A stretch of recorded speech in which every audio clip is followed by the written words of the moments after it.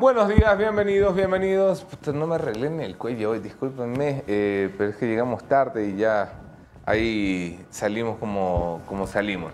Buenos días, bienvenidos todos. ¿Qué cosa? No, llegamos tarde para la hora que solemos llegar para salir puntuales a las 8:15. Bienvenidos todos. Yo soy Anderson Boscán, esto es Café La Posta, un espacio para revisar la coyuntura política y la actualidad nacional. Hoy es viernes 24 de febrero, un año de la guerra en Ucrania, un año de la guerra más mundializada, como dijera Josep Borrell de la Unión Europea, la guerra más mundializada desde la Segunda Guerra Mundial. Un año del horror entre Ucrania y Rusia, y en 2 semanas más un año de la cobertura con Nandito y con Moni Velázquez y Che María Gil desde esos lares del planeta Tierra. A ver, hay muchas cosas pasando al mismo tiempo en este país. ¡Carajo! Ayer la Asamblea, vistiada. Nadie le paró bola a la Asamblea, el Gran Padrino, se baja la espuma. Pero el señor Fernando Villavicencio decía, el presidente sabía. Hay un montón de maromas que está haciendo. ¡Uy, qué linda taza de la UISEC! ¿Sabes dónde vas a estudiar? Yo sí sé, en la UISEC.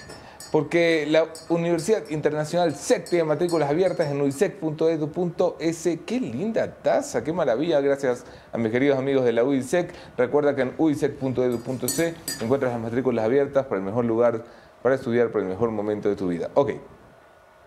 Amén de esto. La comisión del Gran Padrino se queda plantada, pero descubríamos por la noche, extrañamos al Jeff, dice Teo Digital. Sí, extrañamos es un término plural, querido Teo Digital, que no nos incluía a ninguno de nosotros. Pero puede ser que también mentira, el Jeff, extraña la ¿el Dome, Jeff ya renunció o qué mismo? Todavía no renuncia, pero a lo mejor le pedimos la renuncia el día que vuelva de las vacaciones, porque estamos muy envidiosos de que se lleve de vacaciones. A ver, déjenme concentrarme, por Dios. La Asamblea. Nadie fue a la Asamblea. Giovanni Ponce y, ¿cómo se llama el otro general valiente? Mauro Vargas se escondieron detrás del comandante general Fausto Salinas para emitir un comunicado que los proteja, sí. Hacerle ñaqui ñaqui a la Asamblea y decir mejor no decimos nada. Porque ellos saben que cerraron el informe. Entonces, ñaqui ñaqui, mejor no decimos nada. Mientras esto sucedía, por la noche nos enterábamos por Arturo Torres, periodista de Primices, que hay 3 oficiales de la unidad que investigó el gran informe del Gran Padrino que han sido amenazados de muerte. 3 oficiales que han sido amenazados de muerte. Lo que no dice Arturo Torres es que la mayoría de estos oficiales no cree haber sido amenazados por la mafia albanesa, sino por algunos compañeros, puesto que los mensajes han salido casi al mismo tiempo, el mismo día, desde el mismo lugar, que está precisamente cerca de un cuartel policial. Vamos a dar la bienvenida esta mañana a Mónica Velázquez y a Jefferson. Ya estamos acostumbrados, ya estamos extrañando. No supero que Jeff se haya ido. Y apenas viene el martes, yo pensé que venía el lunes. Viene el martes, tiene más vacaciones. Voy a el fin de semana, el día lunes. Nos está estafando un día. ¿Cómo están, amigos? Bienvenidos a un programa más de Café La Posta. Hay muchas cosas sucediendo en el país, Javi. Sí, porque nosotros ayer creo que en las redes sociales de La Posta pudimos difundir varios videos y varias publicaciones que daban cuenta de precisamente lo que mencionaba Anderson.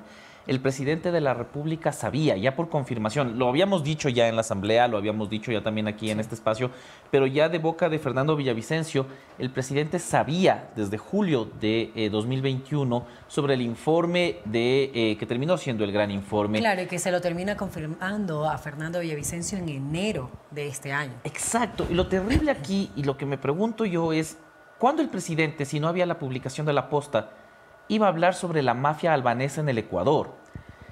¿Cuándo alguien que se ha llenado la boca de decir extradición y guerra contra el narcotráfico iba a mencionar uno de los grupos más peligrosos que existe sobre ese tema? ¿O es más importante para el presidente de la República proteger a la figura de su cuñado sobre los intereses nacionales. Creo que esta es una gran deuda que tendrá que responder eventualmente el presidente de la República. No sé si, no será ante nosotros, no será ante la prensa, ojalá sea ante las autoridades como la Asamblea Nacional. Bueno, y que también es lo que le reclaman al asambleísta Fernando Villavicencio, sus colegas asambleístas, porque si ya sabías, no lo comentaste, o porque si siempre que tienes una información o haces una investigación lo haces público. Y justamente que se está hablando de este tema, ¿no? Creo que fue una semana antes de la publicación.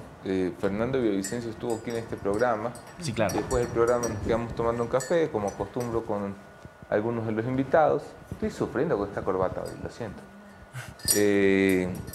Y me dijo que estaba trabajando en un tema muy grande, muy jodido, que involucraba a los albaneses. Y por supuesto, yo, ¿en serio? Oh, por Dios, no puedo creerlo. ¿Qué novedad me cuentas? Pero claro, el asambleísta Villavicencio estaba trabajando en esto.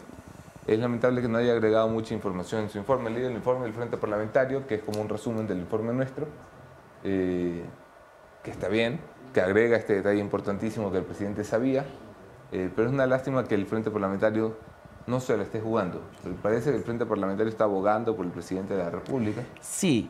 Muchas personas también se preguntan dónde está la comisión paralela que se iba a conformar.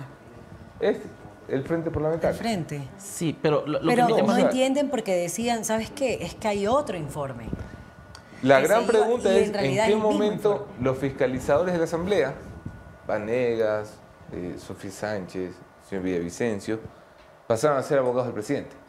Porque lo que dice el informe alternativo varias veces es eso, ¿no? Y lo que se ha empeñado también en decir Fernando Villavicencio, más allá de comentar y de confirmar que el presidente sabía, es el presidente no tenía ninguna responsabilidad. El informe alternativo hace énfasis en eso, cuando creo que por ahí, o sea, es un dato importante, pero no es lo más grave.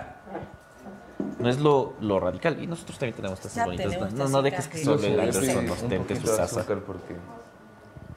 Ok, a También ver, Luisek nos dio tazas. a ver, avanti. Voy a poner aquí. Déjame poner aquí el guión que tenemos para hoy, porque si no voy a estar perdido. Ya me arreglé la corbata lo más que pude. Vamos a ver todo el programa haciendo esto, porque estoy sufriendo con la corbata. Vamos a hacer lo primero. Lo primero es ir al en caliente. Así que ahora, como no está Jeff, vamos a decir en No, caliente. yo quería A ver. mencionar dos Yo quería decir en saluditos, caliente. Yo quería decirlo. No, de Miriam Almeida. Muchas gracias por estar conectada. Buenos días, chicos valientes. Marco Suárez, saludos desde Suiza. Un abrazo enorme desde A ver, Ecuador. ya que la Moni empezó con los saluditos, está conectada Mercedes Villasijas, mi querida suegra. Efraín Matute, saludos valientes de la posta. Shirley W, buenos días. Carla Justicia, buenos días, guerreros. Henry Plasencia, buenos días, chicos. William Cochea, se acabó la risa en los correístas. Néstor Saki, saludos desde Azogues. Luis Arroba, saludos, señores valientes de la posta. Gabriel Dávalos, buenos días, la posta, saludos desde Quito. Buenos días para Carlos Mideros, para Víctor Coronel, para Luis Silva, para Alberto Zambrano, para Jackie Revelo, para Eli Aguas, para Verónica Takuri desde Panamá. Buenos días para todos los que se conectan a la señal de la posta. Gracias por darle like, suscribirse, compartir, hacer todas esas cositas bonitas que nos ayudan a hacer una comunidad más grande cada día. Ahora sí, con su venia. Ahora sí creo que todos Ahora podemos sí. decir que Con su esto venia, es... señora presidenta Velázquez. Tú di, Café tú La di. Posta. Esto es... No, en caliente. En caliente, sí. Esto es- En caliente. Vamos de nuevo. Esto es en caliente.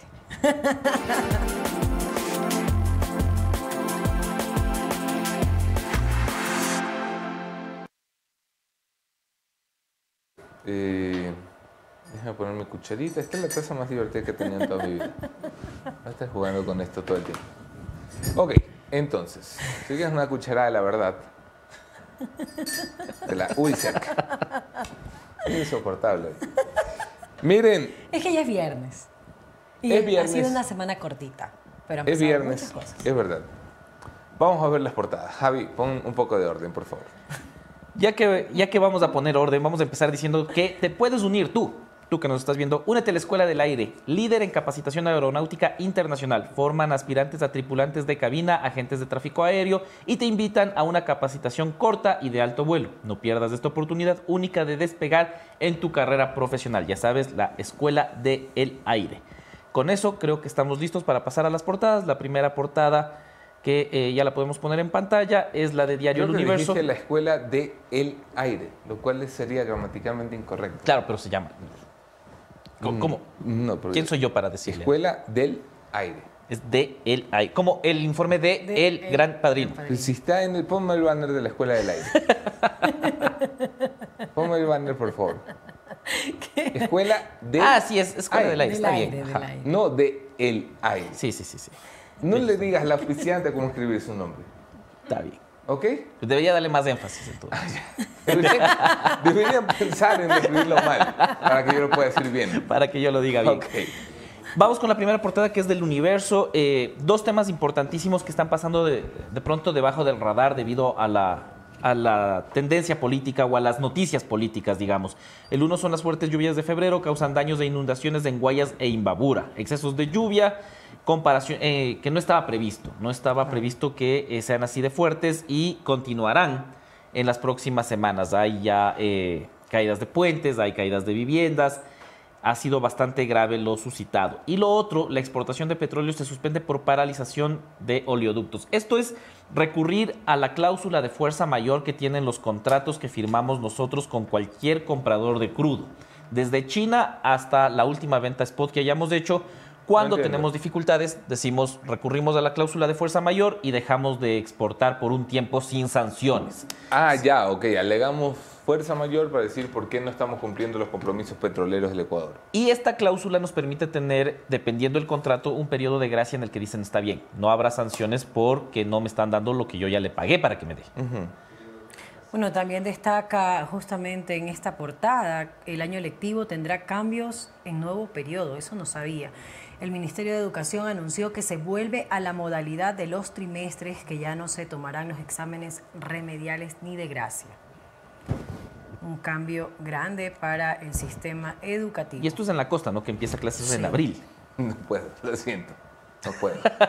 No puedo. Está jugando con la corbatita. Mientras juega con la cuchara y la corbata. Pasemos a la siguiente portada, si No nos puedes. Sí, no sí, puedo. sí, de Diario Expreso. Diario Expreso titula dos temas importantísimos y que también están...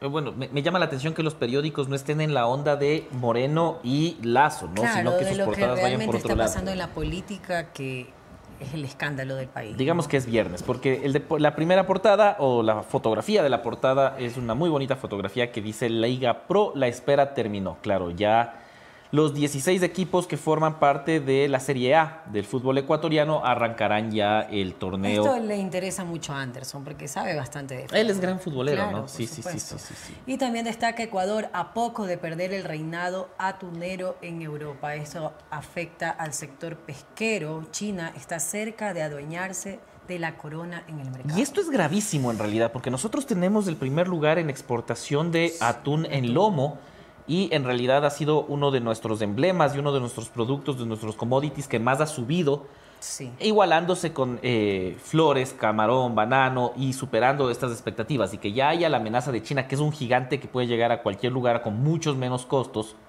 sí despierta preocupación seguramente para el sector atunero, que debe estar pendiente de la transmisión de Café La Posta. Terrible, terrible. Y yo creo que también es la situación que está pasando en el país. Otros mercados están aprovechando, ¿no? Sí, definitivamente. O sea, también es la expansión, ¿no? Nosotros tenemos una contracción económica importante. La inversión en el sector privado no es la esperada, ni tampoco la de las empresas que tienen aquí, porque no tienen los recursos como para seguir creciendo, incluso en cosas que de pronto son temas controversiales como las leyes laborales. Sí. También son una camisa de fuerza en muchos casos, no digo en todos, en muchos casos, que impiden que se pueda expandir el mercado, que pueda expandir el negocio y que podamos competir con gigantes como China, más allá de que en términos de números, en producción, no estamos ni cerca, ¿no? Claro. Y bueno, ya que estamos hablando de economía, quiero dar una mención de Ecovis. A ti que estás buscando soluciones profesionales en el área de contabilidad e impuestos, Ecovis te ofrece los servicios de supervisión contable. Deja atrás tus preocupaciones y siente el respaldo de consultores con más de 20 años de experiencia. Contáctalos ya. Ahora están a nivel nacional. Ahí Ok. está. Con esto podemos continuar. Vamos ya a con- hacer la revisión de los hechos de esta mañana. Ayer La Historia de Marlon Puertas publicaba un vídeo en el que se ve a Carlos Rabascal, el señor Ronnie Aliaga, acompañados de una persona famosa después de que iniciaron las publicaciones del Gran Padrino el 9 de enero de 2023. ¿De quién se trata, Moni? Justamente el señor Leonardo Cortázar, el operador de las eléctricas que viste en el Gran Padrino, fue quien auspició con juguetes y pruebas de COVID a la campaña de Andrés Arauz y Carlos Rabascal. Veamos el video. Para perder, reza mi país, Andrés Arauz y Carlos Rabascal. Unido mi Ecuador, Andrés Arauz y Carlos Rabascal. Se trata de ti, se trata de todos, se trata de ti, se trata de... Vamos a poner de nuevo el vídeo y adelántalo casi hasta el final para parar, Chemita. Para perder, reza mi país, Andrés Arauz y Carlos Rabascal. Unido mi Ecuador, Andrés Arauz y Carlos Rabascal. Ok, esa es la imagen que le va a traer problemas a Ronnie Aliaga. Hace casi 2 semanas estuvo Ronnie Aliaga en la comisión, 3 semanas, en la comisión del Gran Padrino, fue el primer compareciente. Y dijo, yo al señor Leonardo Cortázar no lo conozco. Lo vi una vez en la piscina de Javier Jordán en un acto social. Pero no lo conozco, fue la única vez en mi vida que lo vi. Luego salió un video del señor Aliaga bailando con el señor Cortázar en Pachanga Pachanguera, en el cumpleaños del señor Cortázar. Y esa misma mañana que el señor Aliaga le decía a la Asamblea que no conocía a Cortázar, yo dije en este programa, señor Aliaga, usted puede decir que no hizo negocios con Cortázar, pero no puede negar a Cortázar, porque quienes nos dedicamos a esto sabemos la cercanía que tuvieron. Eso le va a traer problemas. Mira, este video que publicaba en la historia, Recoge la Posta, está en Facebook, es de ADN, el movimiento que fundó Leonardo Cortázar para apoyar la campaña del correísmo. Y allí a la izquierda está don Ronnie Aliaga, asambleísta de la República. En medio, Carlos Rabascal, candidato a la vicepresidencia de la República. Y a la derecha, hoy prófugo por los techos y buscado por la justicia, el señor Leonardo Cortázar. Ahí está, no se pudo negar, ¿no? Recordemos que durante varias intervenciones, o sea, durante toda la intervención que tuvo en la comisión, Ronnie Aliaga dijo varias veces, no lo conozco, no tengo relación, ha sido una cosa casual. Esto ya da cuenta de algo más que una relación casual de una fiesta en la que coincidieron. Ya hay un tema de respaldo político innegable. También me gustaría escuchar al señor Rabascal hablar al respecto de... Yo hablé hoy con Rabascal. ¿Ah? Hablé hoy con Rabascal. Ay, ¿qué dice? Saludos te mando. No creo, pero ¿qué ¿Cómo dice? estás? A ver... Claro, lo mismo que dicen todos los políticos, que cuando conformas un partido no conoces a todas las personas, o así mismo cuando estás en campaña se te acercan varias personas a tomarse foto y en realidad no sabes quiénes son, ¿no? Rabascal me ha llamado en el mejor de los sentidos, un tipo muy amable que respeta el trabajo de la prensa. Básicamente decir, mira, este señor no es mi financista, no es nada. Este es un señor que en medio de la campaña coincidimos como coincidí con decenas de miles de personas. Exacto. Y que en la fecha de la campaña no era lo que es hoy. O sea, no representaba la cara de la corrupción como lo representa hoy. Por supuesto, tiene lógica lo que dice Carlos Rabascal. Claro. Pero no es Carlos Rabascal el que está metido en el pedo. El que está metido en el problema al gordo es Ronnie Aliaga, que le ha mentido no solo a la Asamblea, a sus compañeros de bancada. La señora Veloz, Viviana Veloz, es presidenta de la comisión y compañera de Ronnie Aliaga en Revolución Ciudadana. Le ha mentido. Dame un segundo, ¿qué es esto?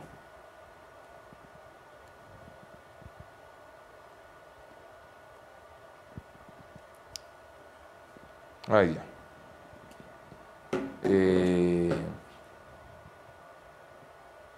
Perdí el hilo, disculpen. Sí, tendrá que darle explicaciones a todo el movimiento, ¿no? Que se la jugó porque, claro, validar la investigación del Gran Padrino implicaba, de alguna manera, por el lado del correísmo, también analizar a uno de sus filas, que era Ronnie Aliaga, que aparecía de alguna manera vinculado. Ahora creo que ya no se puede negar ese vínculo y, sobre todo, la declaración que Ronnie Aliaga dio en la Asamblea Nacional da cuenta de algunas ligerezas y falsedades. Es imperdonable. Mentirle a la Asamblea Nacional, mentirle al país, es imperdonable.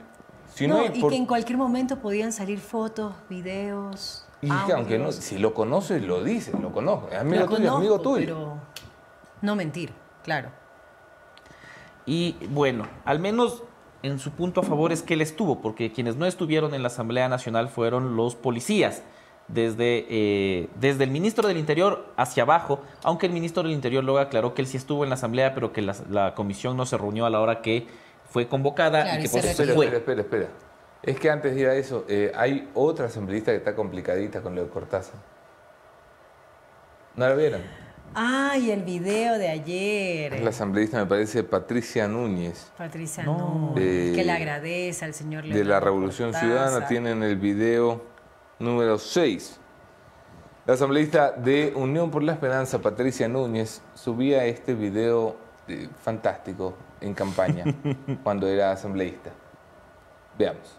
Un saludo cordial a Leonardo Cortázar, del director nacional de ADN. Agradecerle por toda esta apertura que nos da. Estamos realmente haciendo un trabajo hermoso de cultura y más bien agradecer toda esa apertura, más bien ese apoyo. Vamos a continuar con los murales, vamos a continuar con esta alegría. Muchas gracias, Leonardo. Dios le pague. Y ahí seguiremos trabajando junto de parte de Patricia Núñez, asambleísta de Chimborazo. Gracias. Dios le pague, Leonardo. Gracias por el apoyo. Con nombre, apellido, asambleísta Leonardo de Chimborazo. O sea, Claro, todo. Ni como para decir, no era yo. claro. No me acuerdo. No va a poder decir que no se acuerda. No me acuerdo. Jodido. Y será cuestión de tiempo para que salgan más asambleístas correístas, ¿no? O sea, por la efusividad de la asambleísta Núñez, entiendo yo que la relación con Cortázar en varios aspectos era próspera, digamos. Entonces, no faltarán más. Cortázar era un tipo que le metía billete a la política. El problema que se le arma a la Revolución Ciudadana es ¿qué va a hacer con estos? ¿Qué va a hacer con los que terminan salpicados con una relación de financiamiento con Leonardo Cortázar? Claro, porque ¿cómo validas el informe Porque tú que no puedes saque ir la detrás del comisión? lazo Ajá, exacto. si no vas detrás de Ron. Exactamente. No puedes. Moralmente no puedes. Luego la Asamblea hace lo que le da la gana. Pero moralmente, si son los mismos hechos, el mismo caso, las mismas implicaciones, no puedes ir detrás de uno y no detrás de otro. Ok. Ahora sí. Ahora sí, ¿no? Estábamos diciendo que el ministro del Interior dijo que sí estuvo en la Asamblea Nacional, que estuvo esperando que sesione la comisión ocasional que investiga el caso del Gran Padrino, pero que no empezó esta sesión. Y en efecto, la sesión empezó hora y media más tarde porque estaban todavía dentro del juicio político a Patricio Carrillo, que finalmente fue censurado con 105 votos a favor. Esta fue la respuesta que daría Viviana Veloz, presidenta de la comisión del Gran Padrino, el video número 2. A la ausencia del ministro, del comandante y de los agentes de policía que estuvieron a cargo de la investigación y del general Ponce, que solicitó el archivo. General Ponce, su ausencia tan solo revela que la mafia también puede comprar conciencias y quizás su conciencia ya está comprada. Por eso se niega a decirle al país por qué archivó este informe. Uy, duro, ¿no? Ajá. Duro. Hay que tener más respeto con el general de la mafia generalesa. Claro, iba a decir, No es cualquier cosa. duro, pero no tan duro. Mira, como Anderson Boscan con Ponce y Vargas están aterrados porque saben lo que han hecho y presumen que puede haber pruebas de lo que hicieron. El día que haya pruebas, Ponce y Vargas no solo van a terminar destituidos. Escúchenme, señores generales Ponce y Vargas, que a mí no me dan ni un poquito de miedo. No solo van a terminar destituidos, van a terminar presos. ¿Ustedes qué creen? ¿Que mandar a cerrar de forma ilegal una investigación se termina así impune? ¿Que uno favorece a la mafia albanesa siendo general de la República y nadie le va a decir nada? ¿Ustedes entienden lo que está pasando ahora en la embajada americana y en la embajada de muchos de nuestros aliados europeos que financian las investigaciones contra el narcotráfico en este país? ¿Tienen idea del cabrón monumental de que unos policías corruptos y peleles hayan cerrado una investigación por narcotráfico porque tenían miedo de las implicaciones políticas? Les dejo ahí las preguntas. Pronto tenemos las respuestas. Y ya hablando de la Policía Nacional, justamente el día de ayer sacó un comunicado donde asegura que ningún funcionario policial ordenó el cierre de la investigación El Gran Informe y tira la responsabilidad, como siempre, a Fiscalía. Además dice que los uniformados no han comparecido porque la comisión está sesgada y justamente no fue nadie. Yo no sé si ustedes se han dado cuenta, lo voy a pasar en este segundo del grupo. Simita, lo estoy enviando corriendo, porque este comunicado que nos lee la Moni tiene un mensaje subliminal. ¿Ok? No sé si ustedes se han dado cuenta de esto, pero el comunicado de la policía son como 30 líneas, pero hay 2 palabras que están resaltadas, misteriosamente resaltadas. Es clarísimo. Aclaramos. No aclaramos. Exacto, eso es lo que hace el comunicado, el mensaje. El comandante Salinas, que tiene que estar secuestrado ahorita por Ponce y por Vargas para escribir este comunicado. O sea, imagínate tú, ya fuera de bromas, imagínate tú, tienes a el jefe de la investigación del Gran Informe amenazado. ¿Cuál es la amenaza? La amenaza no es si sigues investigando la mafia albanesa, claro. No es si, la amenaza es, cuidado, se te ocurre ir a la Asamblea. Vas a ser hombre muerto y vamos a matar a tus hijas. Tienes a 2 de sus colaboradores cercanos en el informe amenazados. La amenaza nuevamente no es deja de investigar, cuidado, se te ocurre abrir la boca, es la amenaza. Y el comandante Salinas se pone a defender a los generales cobardes. Salinas, que es un buen oficial, uno de los pocos generales no contaminados, uno de los que podemos decir, bueno, no tiene vínculos con el narcotráfico, y eso es bastante. Se pone a defender a los 2 generales que están embarrados, como diría el presidente de la República, hasta el cogote, en lugar de defender a su equipo, el equipo antinarcóticos, que está siendo amenazado muy seguramente por alguien que usa uniforme. Y yo justamente, Anderson, ayer que comunicaba el comunicado, yo ponía, la policía colabora con los operadores, porque esto justamente ellos decían, con los operadores y administradores de justicia, y en este caso no. Los servidores policiales no son sujetos de control político, pero sin embargo no van a colaborar. Justamente por esta publicación, siempre recibo amenazas en redes sociales. En este caso me ponen vea doña viuda, que es una forma de amedrentar, justamente porque estás publicando algo de esta institución que ha dado mucho de qué hablar.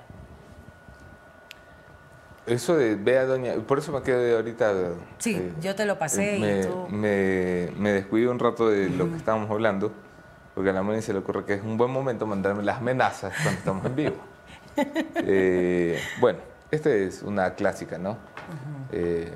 Vamos a matar a su marido. Claro, ese es el mensaje. Ok. Ya que estamos en el hilo de la Policía Nacional, es importante también mencionar lo que ya les decíamos hace un segundo, que la Asamblea censuró al exministro Patricio Carrillo con 105 votos a favor, que salieron obviamente de UNES, Pachacutic, la Izquierda Democrática y el Partido Social Cristiano. Ahí está la imagen. La razón para la censura es el incumplimiento de funciones en el paro de junio del año pasado y también las implicaciones de la poca acción que hizo o que tuvo durante el caso de María Belén Bernal, que dicho sea de paso, ayer ya se decidió que Germán Cáceres será procesado por femicidio. No lo defendió sino el gobierno nacional, o sea, este no lo defendió, no, pero claro. El gobierno y punto, y porque estaban obligados a... hay un análisis porque también hay generales involucrados en este caso. Este fue uno de los que dijo que Ponce era un gran general antinarcótico, el mismo que mandó cerrar el informe antinarcótico, ¿no? Estos eran empleados todos, y no el gobierno. Oye, hay un análisis maravilloso que hace 4 pelagatos ayer, lo quiero compartir con toda la audiencia, porque cuando anunciaban la censura de Carrillo, 4 pelagatos decía lo siguiente: se ha censurado al señor ministro Patricio Carrillo con 105 votos a favor en el Pleno de la Asamblea, se censuró al exministro del Interior, Patricio Carrillo, por incumplimiento de funciones. Decía cuatro pelagatos. Carrillo no podrá ejercer un cargo público durante 2 años, lo cual es cierto. Es decir, lo sacan de cualquier posibilidad electoral para 2025. ¿Dónde? ¿Cuál era la posibilidad electoral que no me enteré? Había varias conversaciones y discusiones en varios foros, ¿no? Que hablaban de que él sería la carta para la vicepresidencia de algunos nombres. Yo no sé de dónde, qué números le daban, pero sonaba. No, a ver, yo también a veces he sonado para el Barça. A mí me encanta la idea de sonar para el Barça. Y me encantaría jugar para el Barça. Pero para jugar para el Barça tengo que aprender a jugar fútbol. El señor Carrillo salió con unos números. Este señor entregó al país con 4.000 muertos al año. O sea, ese señor cuadruplicó la cantidad de muertos que teníamos en 2020. Claro. ¿De qué posibilidad electoral estamos hablando? Pero bueno, también. Y un asambleísta le decía que ni siquiera para la presidencia de su condominio iban a dar los votos. Qué arrastrada que le pegó. ¿Cómo se llama el asambleísta? Cabezas. Cabezas, Paola Cabezas. Ok, a ver. Veamos un poco un video de 50 segundos nada más de lo que decía Carrillo de la extensa defensa que tuvo en la Asamblea, que al final sirvió para absolutamente nada. El video número 5. Los fenómenos no son difíciles de identificarlos. La amenaza principal es la fragmentación del Estado. Que se escuche claro, la fragmentación del Estado. Y este es el principal peligro para la democracia. Esa amenaza es el poder asociado a la perversidad política. Hoy, ecuatorianos, asisto a la Asamblea Nacional para responderles a ustedes y decirles que aquí no existe un juego democrático, aquí no existe un juego limpio. Este proceso de juicio político es una desfiguración de la democracia. Ok. 50 segundos es todo el tiempo que tenemos para el señor Patricio Carrillo en este programa. Ha hecho una defensa ayer de que todos los que lo quieren condenar son malos y lo ha condenado todo el mundo menos el gobierno por el que trabajó. Listo. Pasamos la página. Carrillo es muerto político. Sí, ya totalmente. Incluso tú ves ahí el número de personas que estaban siguiendo la transmisión de la Asamblea, da cuenta de que no generaba ni siquiera interés, pero ya no va a poder ser candidato en 2025. Oye, 105 votos a favor. También eso dice algo, ¿no? Si uno quiere ser suspicaz. Eso dice que hay una mayoría funcional en la Asamblea Nacional. Superior al número 92. Sí, toma en cuenta que también la ministra Garzón fue censurada con más de 100 votos, me parece que fueron 108 en el caso de ella. Es decir, existen los votos para complicar a funcionarios, o en este caso exfuncionarios del gobierno. Bien podría ser un número que sirva para complicar a funcionarios actuales del gobierno, desde lo más alto hasta cualquier otro que esté involucrado. Hay que tener en cuenta que superan con 10, que es un número ya importante, porque vos sabes que en un juicio político se mueven fichas hasta el último minuto, pero ya teniendo 102, 108 votos, este juego político se reduce. 105 votos es más que suficiente para echar abajo un gobierno, ¿no? Un gobierno entero, ajá. O sea, sí, a ver, vamos. Dato curioso Okay. por ahí. Hoy es un día especial, porque hoy la CONAIE se va a reunir Sí. y va a decidir qué va a hacer la CONAIE. Huele a movilización. Huele a que la CONAIE va a decir, se acabó el diálogo, nos movemos. Una medida como esa le tomará a ISA, según la experiencia que tenemos, 3 a 4 semanas, ¿verdad? Claro, para una coordinación, gente, salida, mover la gente. llegada. Ajá. ¿Qué es el tiempo, incluso un poco más, que le va a tomar la política llevarnos a grave crisis política? No pierdan de vista los dos, parecen cosas por separado, pero van de la mano.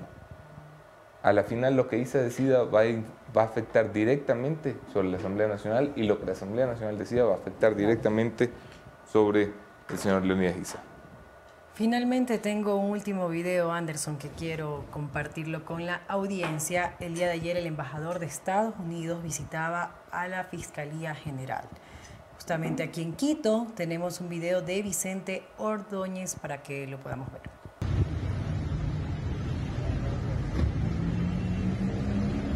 Embajador, buenos días.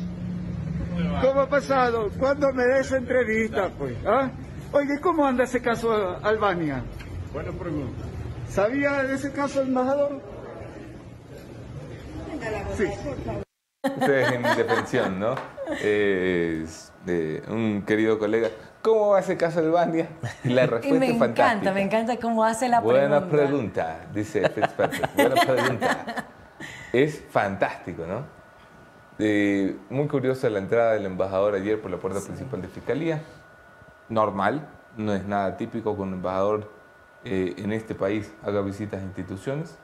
Pero la coyuntura en la que se da, claro, levantaba las suspicacias tuiteras de gente maliciosa como Mónica Velázquez, que ya tenía ideas conspiranoicas.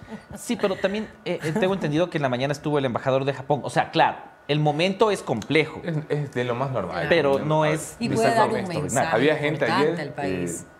con muy pocas neuronas que decía, somos una colonia. No sí. Me jodas. Bien. O sea, el embajador de los Estados Unidos visita medios de comunicación, instituciones públicas del Estado, ONG, fundaciones, un embajador. Y eso hacen todos los embajadores. Para que no se haya enterado, el embajador no se la pasa en la embajada, se la pasa haciendo visitas diplomáticas. Visitas diplomáticas, así es. Exactamente. El timing Esa es lo que levantaba toda la suspicacia. Claro, no es un punto de si somos una colonia, como yo también vi algunos de los tweets, sino el momento político, cuando estamos revisando informes de policía antinarcóticos que deben estar en manos de la Fiscalía, que se espera que se reabra un caso de esta magnitud, que llegue el embajador. Por ahí deberíamos hacer una consulta a la embajada americana, ¿no? De si emite comentarios o no al respecto del cierre. Porque después de todo, ellos estuvieron dispuestos a fondear esta investigación cuando el gobierno decidió cerrarla. Y a pesar de que ellos estaban dispuestos a apoyar al Ecuador en la lucha contra el narcotráfico, el Ecuador se hizo el loco. Por lo general no comentan este tipo de cosas, pero no perdemos nada intentando que comente la embajada americana. Y da mucho de qué hablar porque esta es una investigación del narcotráfico, que involucra también, mencionan al cuñado del presidente de la República. Claro. María Gracia Chacón ya está en este momento llamando a la embajada estadounidense para hacer la consulta del caso. También les debo recordar que a todos los embajador, ¿cómo va ese caso Albania? Todos los estudiantes de bachillerato del año lectivo 2020 y 2021 de colegios fiscales y fiscomisionales deben acceder al enlace jóvenesejemplares.generaciondigitalgie.com para verificar si pertenecen a este programa de acuerdo a sus calificaciones registradas. Este es un mensaje de la empresa pública DACE. Y creo que podemos pasar ya con las entrevistas. Tenemos ya la primera invitada por Zoom. Ahora sí puedes decir, esto es Café La Posta. Bueno, antes de pasar a la entrevista, esto es Café La Posta.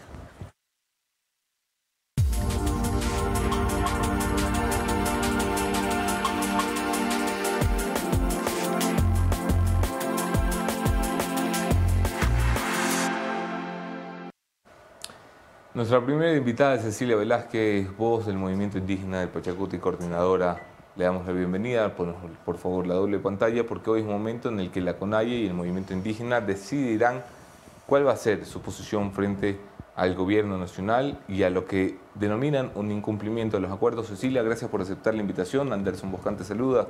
Buenos días, bienvenida. Buenos días, Anderson. Qué gusto y buenos días a la audiencia. El gusto es mío. Empecemos por el principio. Hoy se espera una reunión. ¿Van con posturas a la mesa? ¿Cuál es la suya? A ver, el Movimiento de Unidad Plurinacional Pachacuti, al que en este momento yo represento, es el brazo político electoral para hacer en la práctica, llevar a la política pública las demandas de los sectores sociales y no solamente del movimiento indígena. Eso también hay que dejarlo claro al país. Sí. Somos dos instancias con propias estructuras, con propios reglamentos, estatutos, y que los unos incluso debemos cumplir otras leyes como son el Código de la Democracia, etcétera. Entonces tenemos nuestros propios procesos que la CONAIE tiene parte de decisión dentro del movimiento Pachacuti a través del Consejo Político Nacional, eso es cierto. Ahora, las acciones que tome la CONAIE es muy respetable porque es la organización social que su objetivo es obviamente luchar por los derechos de todos los ecuatorianos.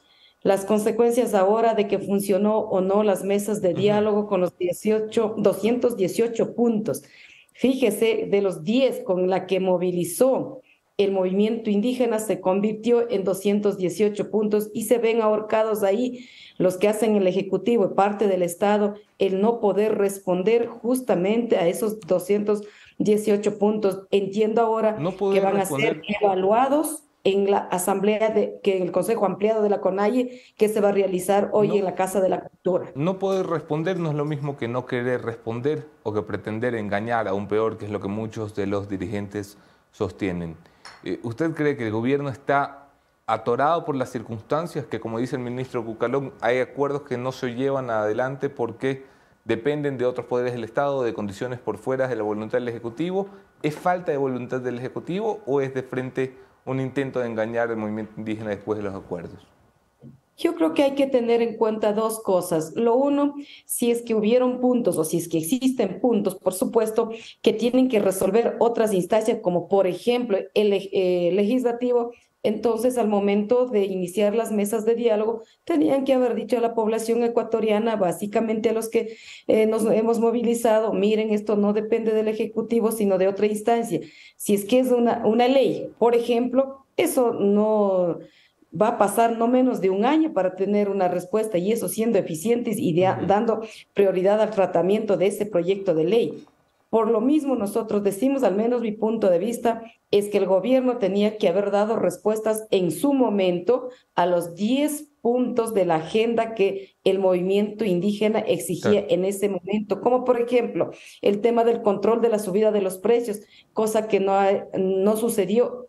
Ha triplicado el precio de los productos de la canasta familiar. Por ejemplo, debían dar la respuesta inmediata al tema del control de los agroquímicos, la renegociación de las deudas, no solamente de la banca privada, de la banca pública, sino también de la banca privada.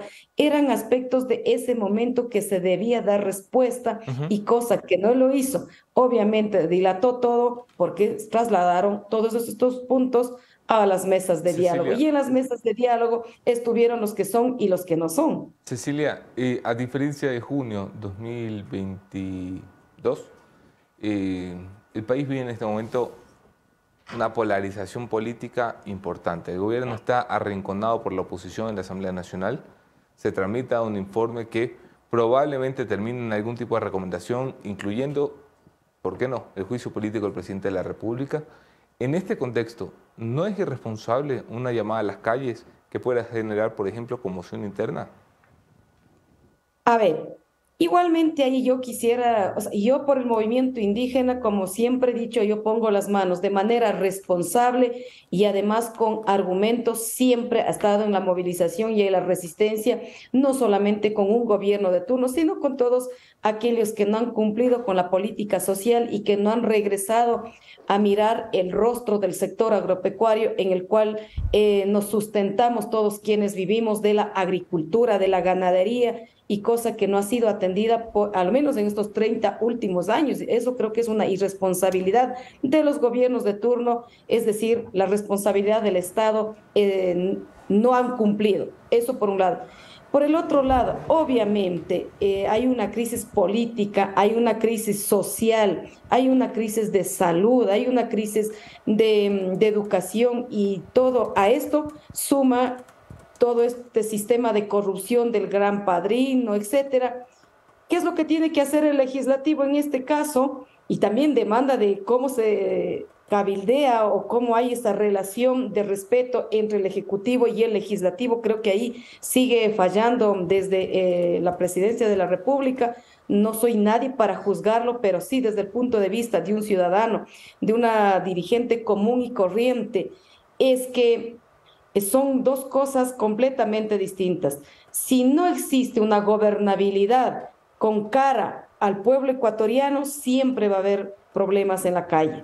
Y si el pueblo ecuatoriano, la mayoría de ellos están migrando sin educación, etcétera, ¿qué es lo que tiene que hacer? Oigan, aquí estamos, nos estamos muriendo de hambre. ¿Quién nos puede dar una mano? Y no estamos pidiendo todo regalado, que es otro asunto que también quiero que quede claro a la población ecuatoriana. Lo que decimos es necesitamos instrumentos que nos ayuden a viabilizar para hacer la reactivación económica. El informe que están levantando, tengo entendido, la comisión multipartidaria, que no es multipartidaria para nada, porque eso también hay que ver quiénes nomás conforman esa comisión. Sabemos que están investigando, se pidieron 10 días de plazo, la bancada de Pachacuti los apoyó, creo que deben hacer un informe coherente, un informe que sirva al país y con contundencia y argumentación, para que cumpla el 129 de la Constitución o el 130. Y además, el informe, si es que no mal recuerdo, tiene que pasar por la Corte Constitucional a ver si es que esto es válido para un juicio político o no. Si es que hay las causales para un juicio político, pero por supuesto que al menos la bancada de Pachacuti irá por ese lado, pero si no existen las causales, no apoyaremos simplemente, pero esto también va a crear o va a generar polémica dentro del sector al que represento, porque es un acto político por político, no se puede jugar con el conocimiento y con la dignidad del pueblo ecuatoriano. Si es que hay causales, pues hay que hacerlo, y si no hay causales, obviamente que no, pero no nos podemos adelantar absolutamente nada si es que no está el informe oficialmente puesto a consideración, en este caso, al Pleno de la Asamblea y a la Corte Constitucional. Cecilia, buenos días, Javier Montenegro les saluda.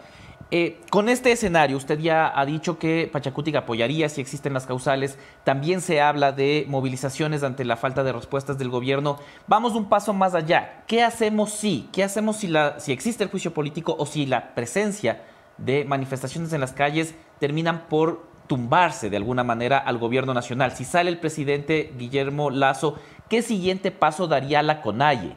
Ya pensando no solo en el corto plazo, sino qué soluciones damos. ¿Ustedes estarían a favor, por ejemplo, de que Alfredo Borrero termine lo que resta del mandato? ¿Pedirían elecciones adelantadas y en esas elecciones adelantadas pensarían en Leonidas Issa? Es decir, si ya vamos a salir a las calles, como usted propone, ante la falta de respuestas, ¿qué estamos planteando para después de eso? A ver, si el movimiento indígena toma una decisión del cual yo soy parte y si hay una decisión de las bases, de las estructuras realmente, nosotros apoyaremos y a mí igualmente me verán en las calles, pero no hemos dicho que vamos a ir a votar al presidente de la República, porque toda organización política, todo sector político, lo que necesitamos es estabilidad y concluir con un periodo para el que fue elegido. Pero esto va a depender también mucho si es que hemos respondido o no al programa, al proyecto con la que ganó las elecciones. Y creo que ahí el presidente de la República ha fallado mucho. Él tuvo 3 periodos haciendo campaña y él tenía que saber, y cualquier presidente de turno tiene que saber, tiene que haber políticas sociales, políticas de inversión para los sectores más empobrecidos del Ecuador, y creo que eso ha fallado definitivamente. Pero una movilización del movimiento indígena no necesariamente es para tumbar un gobierno, pero por ello no voy a responder como dirigente del movimiento indígena, sino como movimiento político, que es el brazo político de la CONAIE. Todos queremos estabilidad, va a depender de estos días cuál es la respuesta que dé el presidente de la República a las organizaciones sociales, y no solamente que es la CONAIE, ¿no? Pero también ustedes le volverían a creer al gobierno si es que ustedes salen a manifestaciones y el gobierno vuelve a crear mesas de diálogo, vuelve a llegar a la concreción de acuerdos. Si ya les ha fallado una vez con el paro de junio de 2022, ¿estarían dispuestos a volver a sentarse a negociar luego de otra movilización? Porque este juego va a ser así sin terminar hasta dentro de 2 años si es que no se toman medidas correctivas. Lo que trato de decir es, si se van a salir a las calles, si es que se decide eso hoy, ¿están dispuestos a asumir las consecuencias que vienen luego, que es asumir un gobierno debilitado, asumir una batalla contra un gobierno debilitado y además estar dispuestos a volverse a sentar a negociar con alguien que ya les ha quedado mal? Ninguna de las dos cosas. Nosotros no somos responsables de que el país, el Ecuador, esté en crisis. Esa es una responsabilidad de un sector político que está al frente y que no ha podido comandar y no ha podido tender puentes con los diferentes sectores, que no ha logrado hacer una redistribución económica, que no ha logrado implementar una política social. No somos responsables nosotros, y si es que cae el gobierno por su propio peso, por su propio peso, por no cumplir sus acciones, y es responsabilidad del presidente de la República y de su sector al que representa. Pero nosotros no vamos a asumir una irresponsabilidad del Ecuador. O sea, con la crisis, ¿quién está en capacidad de asumir eso? El movimiento indígena, el movimiento Pachacuti y los sectores sociales pues participarán en las elecciones legítimamente, ganaremos una presidencia, a pesar que ya lo ganamos en el 2021, hubo tantas cosas que no permitieron pasarnos a la segunda vuelta, pues haremos de construir nuestro proyecto político, encaminaremos en la carrera política, estaremos en la lid política para ganar las elecciones en su debido momento, como es en el 2025. Pero antes no sé quién quiera asumir esta crisis. Y si es que asume el movimiento indígena, el movimiento Pachacuti, será a través de un espacio legítimamente ganado en las urnas. Una sola precisión antes de pasarle la entrevista también a la Moni. ¿Ustedes sienten un cambio con la llegada de Henry Cucalón en el Ministerio de Gobierno a la hora de negociar, a la hora de conversar? ¿Cómo fue el proceso con Francisco Jiménez y cómo es ahora con Henry Cucalón? ¿Hay una variación?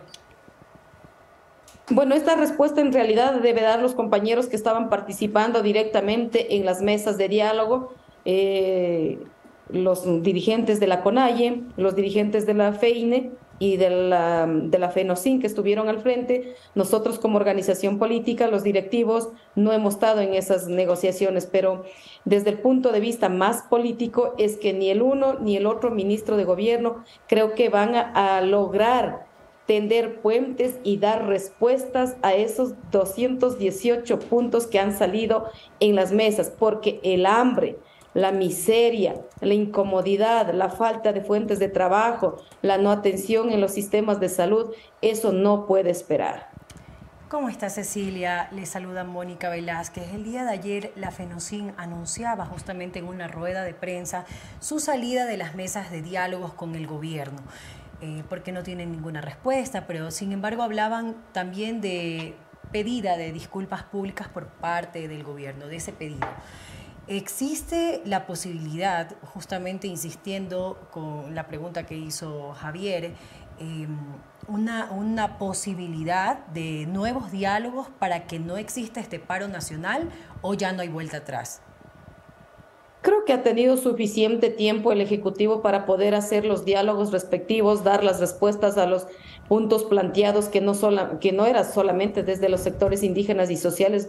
Los 18 puntos la desglosó el propio gobierno, de lo que tenemos conocimiento, las delegaciones, los distintos ministerios, etcétera. Hicieron todo una masa enorme que no pueden dar la respuesta. Yo creo que lo hicieron a propósito y ahora se encuentran en esta encrucijada. Nosotros siempre exigimos los 10 puntos y tiene que haber respuestas. Si no hay respuestas a eso, pues la población tomará, el movimiento indígena tomará sus propias decisiones en sus propias estructuras y siempre nosotros apoyando a la decisión que tome la mayoría. Porque nuevamente regresar a unas mesas de diálogo, o sea, sería burlarse de la inteligencia, de la sabiduría, del conocimiento de todos quienes hacemos este país. Cecilia, por otro lado, usted también ya habla de causales de la vía de juicio político que valora la Asamblea Nacional. Con lo que es público hasta el momento, ¿ve usted causales para activar el artículo 129? Bueno, habrá que ver cómo sale el informe, eso ya lo tratarán los señores asambleístas, los de la comisión seguramente harán una investigación súper responsable con el país, no solamente pensando en un momento coyuntural político frente a una persona, sino pensando en el país. Nosotros nos pronunciaremos oficialmente en el momento en que el informe sea presentado oficialmente y si es que ahí encuentran las causales, nuestra bancada tendrá su participación a favor o en contra dependiendo de las causales que nos piden, en este caso, en los artículos 129 y 130 de la Constitución. Si es que es otro tipo de acción que están buscando, como por ejemplo mandar a la Fiscalía General del Estado, ya son otros asuntos, los resolverán en ese espacio. Muchas gracias, Cecilia, por esta entrevista.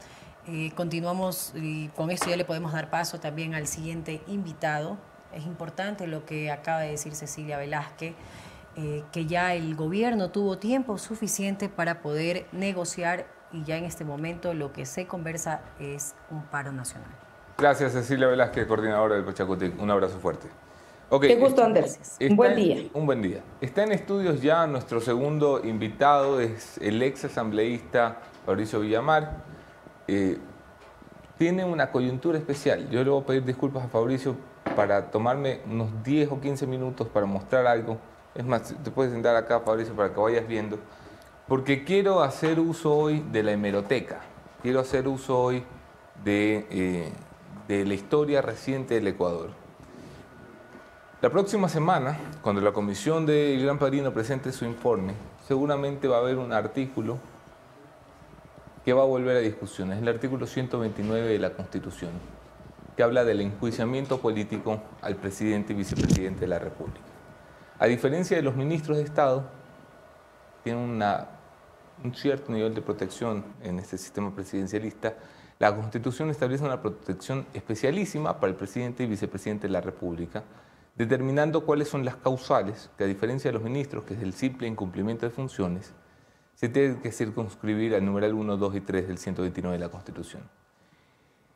Sería la primera vez, si la Asamblea termina activando este mecanismo de juicio político, que se intente contra un presidente en funciones, pero no contra un vicepresidente en funciones. El artículo ha sido invocado en 2 oportunidades, a inicios y a finales de 2017, y se utilizó por parte de la oposición al correísmo para intentar llevar a juicio político fallidamente en 2 oportunidades al señor ex vicepresidente de la República, Jorge Glass Espinel. La forma como se usó es lo que me interesa. Vamos a empezar a mirar qué decía el oficialismo, o sea, la oposición, que hoy es oficialismo, es decir, qué decían las caras del movimiento Creo en 2017, cuando a quien querían llevar a juicio político era a Jorge Glass. Escuchen ustedes a Ana Galarza, que era uno de los emblemas del movimiento Creo, cuando decía que la Asamblea tenía que hacer su trabajo antes que la justicia, que este era un juicio político, no un juicio penal. O que están esperando que la justicia nos dé haciendo el trabajo cuando lo nuestro no es judicial, lo nuestro es político. Un juicio político no es algo que directamente le va a mandar a alguien a la cárcel, eso ya es cuestión de la justicia. Y el artículo 129 de la Constitución de la República del Ecuador es muy claro en los causales de juicio político. Nosotros nos estamos basando en el numeral número 2, que es concusión, cohecho, peculado, enriquecimiento ilícito. Y también en el mismo artículo se manifiesta que no se necesita una sentencia penal previa, un enjuiciamiento penal previo. Creo defendía en 2017 la no necesidad de ningún proceso penal para determinar la responsabilidad política, como decía Ana Galarza, del movimiento Creo, que hoy es gobierno. Así también lo decía Roberto Gómez, que lideró la iniciativa en 2 oportunidades. Roberto Gómez era jefe de bancada entonces. Esta fue la presentación del anuncio del juicio político en 2017. Con los requerimientos que manda la norma. ¿Algo relacionado con Caminosca, asambleísta? Hemos incluido Caminosca, hemos incluido, porque un nombre sale ahí, porque se refiere, es muy fácil, si la asambleísta Bonilla se refería a algunos apodos el día del juicio político contra el Contralor Polit, cuando vea los apodos que están incluidos en el laudo de los alias, que están incluidos en el laudo arbitral de Caminosca, pues yo creo que le va a interesar en exceso. Caminosca, para quienes tienen mala memoria, fue una investigación publicada por este servidor en Diario Expreso en febrero de 2017, en el que se aseguraba que el señor ex vicepresidente de la República fue parte de una estructura en los sectores estratégicos que permitió la corrupción. De hecho, Jorge Glass en febrero de 2017 no estaba directamente señalado. Su primer señalamiento lo hicimos en Expreso con el caso Caminosca, pero estaba embarrado por todas partes porque eran los sectores que dirigía los que tenían corrupción. Esto lo decía el asambleísta Villamar, también de Creo, entonces, cuando decía no tenemos que generar una prueba judicial, porque existen las pruebas políticas. Escuchemos lo que decía en Radio Exa. Generar las pruebas en contra de Jorge Glass, y no es así. Este es un juicio político, pongámoslo en claro. Nosotros podríamos decir que no pensamos que el señor Jorge Glass se haya llevado un centavo del erario nacional a su casa. Pero lo que estamos absolutamente convencidos es que es un perfecto incapaz. Y en tanto es un perfecto incapaz, no pudo controlar que justo, o es un incapaz o es el tipo de más mala suerte del mundo, porque justo en las áreas que se le encargaron hay corrupción. Ok, no había que generar pruebas, decía Villamar, entonces asambleísta de Creo, porque lo que se estaba juzgando políticamente era su incapacidad para controlar áreas donde efectivamente, de forma pública y notoria, hubo corrupción. No solamente lo decían los asambleístas de Creo que terminaron por separarse, porque ya ni Ana Galarza, ni Roberto Gómez, ni Fabricio Villamar son parte del movimiento Creo. Lo decían también quienes entonces eran asambleístas y hoy son ministros. Escuchen a Esteban Bernal, hoy es ministro de Inclusión Económica y Social.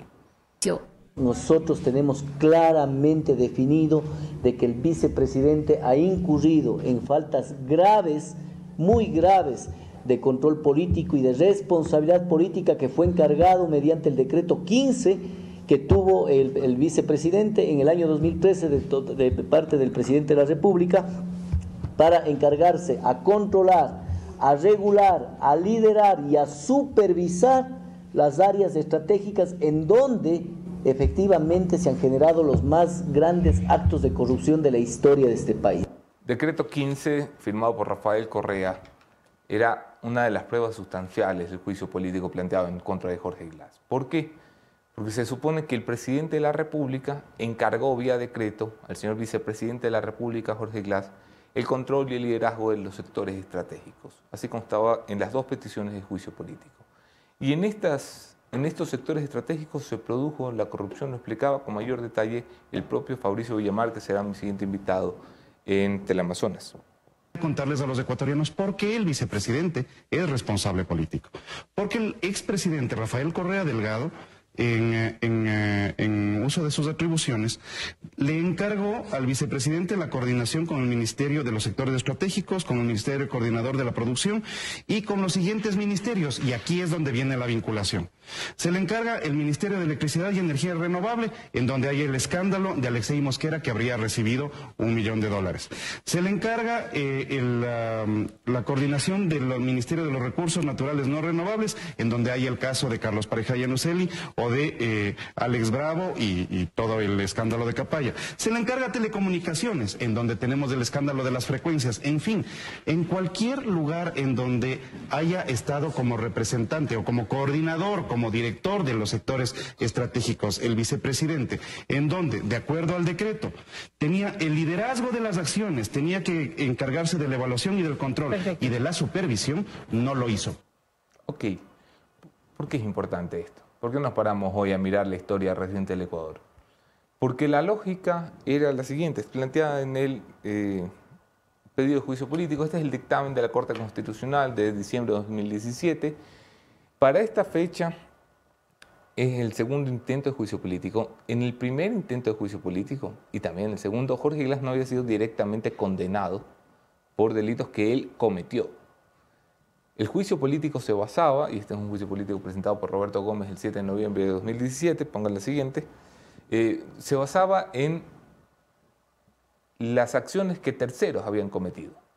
Este juicio político, solo por darles algunos nombres graciosos, lo firmaba Tangi Vera, que fue ministra de Guillermo Lasso, Héctor Muñoz, que yo lo veo pidiendo ahora la muerte cruzada, Sebastián Palacios, que hoy es ministro de Guillermo Lasso, el señor Henry Cucalón, que es ministro de Gobierno de Guillermo Lasso, lo firmó Lourdes Cuesta, lo firmó Roberto Gómez, Cristina Reyes, Vicente Tayano, Héctor Yepes, lo firmó también, siguiente, Yanine Cruz, hoy en el Corticón, Ana Galarza, Patricio Donoso, que hoy es ministro de Guillermo Lasso, Fernando Calleja, Esteban Bernal, que hoy es ministro de Guillermo Lasso, Fernando Flores, el padre de Juan Fernando Flores, perdón, el jefe de bancada de Creo en la Asamblea Nacional. Esto entre algunos nombres. ¿Qué dijo la Corte Nacional? Perdón, ¿qué solicitaban los asambleístas que querían enjuiciar al vicepresidente? Esta es la declaración de hecho que tenía el documento, ¿no? Decían, en Odebrecht ha habido cohecho, concusión, peculado y enriquecimiento ilícito. En Singue, infracción de peculado.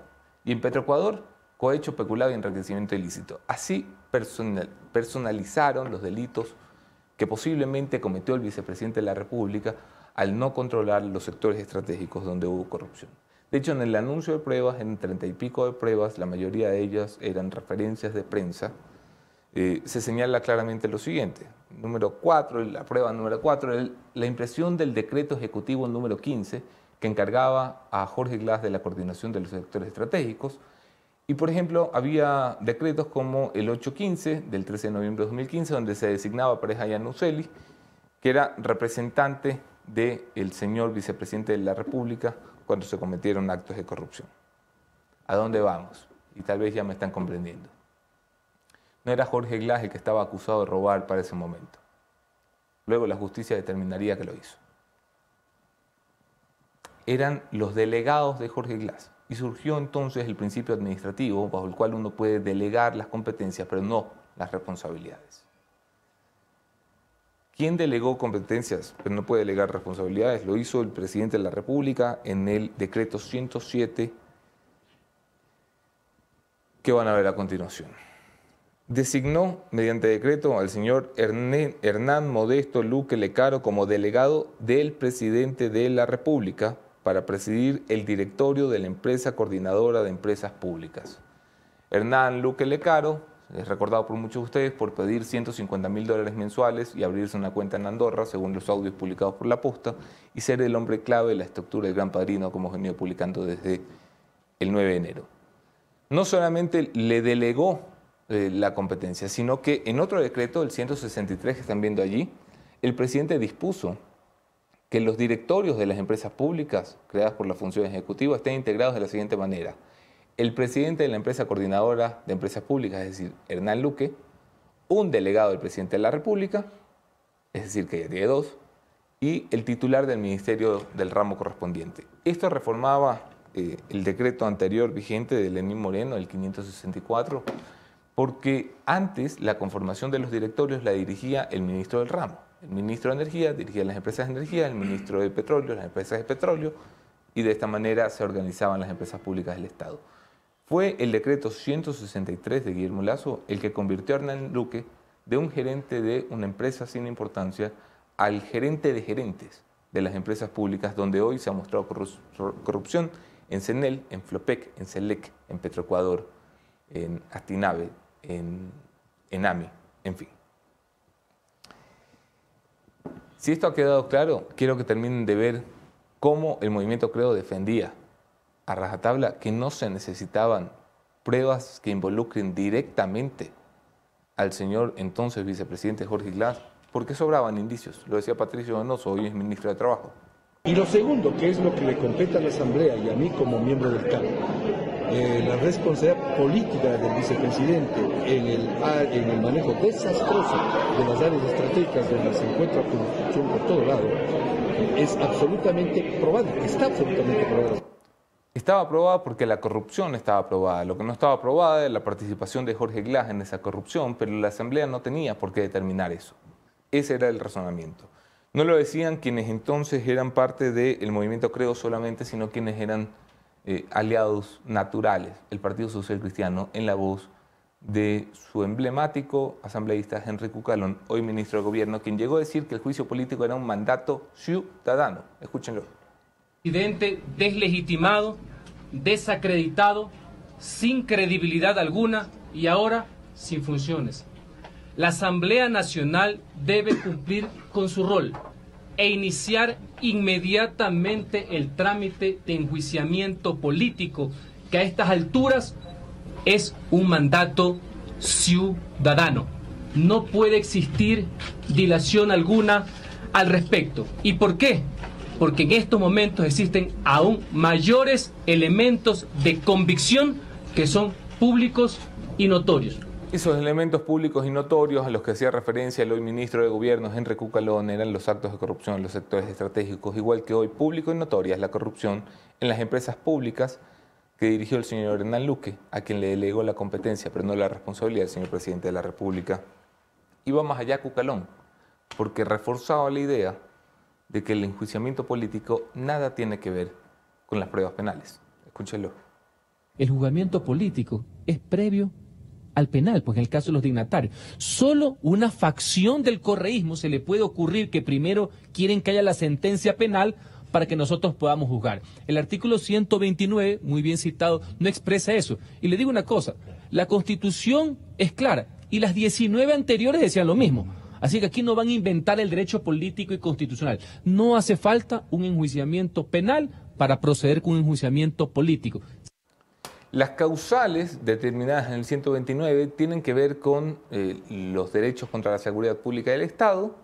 El numeral 2 habla de los delitos contra la administración pública, es decir, cohecho, peculado, concusión, enriquecimiento ilícito. Y la tercera tiene que ver con actos gravísimos como genocidio y demás. Pero el oficialismo, es decir, perdón, la oposición, entonces, creo, hoy oficialismo, decía que el juicio político tenía una gran base, que era la falta de control, a la que estaba obligado el vicepresidente de la República, el señor Jorge Glass, y a la que también estaría obligado el señor presidente de la República, el señor Guillermo Lasso. Escuchamos lo que decía Patricio Donoso. El mismo se atribuyó además la responsabilidad política más allá de la existencia real del decreto número 15, suscrito por el expresidente Rafael Correa Delgado el 4 de junio del 2013, en el cual textualmente le entrega al vicepresidente Glass las tareas de coordinar, supervisar y controlar las áreas estratégicas. Mire, le hago una analogía, Gonzalo, y opinión pública que me escucha a través de Radio Democracia y EXA. Se le censuró al Contralor, al excontralor general del Estado, porque no supo controlar. Es lo que estamos haciendo nosotros. El vicepresidente Glass no supo controlar. El vicepresidente Glass no supo controlar y el presidente Lasso tampoco supo controlar. No solamente eran sus asambleístas, el propio presidente Lasso se mostró de acuerdo con un juicio por responsabilidades políticas. Y para que la Asamblea Nacional, sobre la base de este fallo, llame a juicio político al principal responsable de toda esta cadena de corrupción. Ok, ¿qué decía el entonces oficialismo, hoy oposición? Porque aquí los papeles se intercambian maravillosamente. El correísmo entonces defendía que Jorge Glass no podía ser llevado a juicio político porque no había causales. Es un argumento que ustedes empiezan a escuchar ya, solo que ahora quien lo dice no es el correísmo, sino el oficialismo, creo. Escuchen a Esteban Albornoz decir que no se podía ir con información de la prensa a enjuiciar a un vicepresidente. Es maravilloso. De recorte periódico, fotoscopias, no hay sustento legal y sigamos enjuiciándolo. Por más que sea políticamente a las autoridades, no puede ser.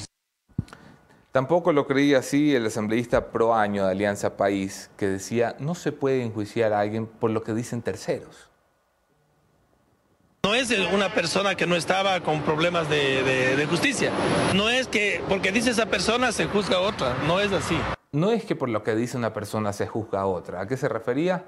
A que había terceros que hablaban de la corrupción de Jorge Glass, así como hoy hay terceros que hablan, por ejemplo, del financiamiento de $1,5 millones en la campaña de Guillermo Lasso, así como hay terceros que hablan, por ejemplo, de cómo Danilo Carrera manejaba la estructura de empresas públicas del Estado. Iban más allá.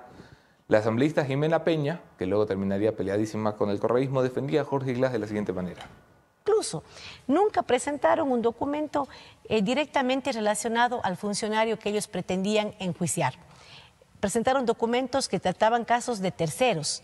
Entonces, no había documentos directamente relacionados al funcionario que querían enjuiciar, sino a terceros. Ese es el principal argumento que hoy tiene el oficialismo, creo, que tuvo el oficialismo correísta para defender a Jorge Glass. El oficialismo de hoy, creo, lo tiene para defender al presidente Lasso. Dice, sí, está aprobada la corrupción, sí, está aprobada la relación con la mafia albanesa, pero no se involucra directamente al presidente, sino a su cuñado. ¿Cómo dan vuelta las cosas en este país? Gato partista, ¿no? Hoy la discusión es, ¿el 129 es válido? Se lo preguntamos a uno de los que firmó el juicio político. Gracias por la espera y la paciencia, Fabricio Villamar. ¿Cómo estás? Anderson, qué gusto estar contigo. ¿Cómo estás más acá? Bien. Me ha dado gusto ver que en la presentación del juicio de político en contra de Glass estaba un poco más joven. Y más flaco, sí. Sí, también. Pues bueno, es lo que es.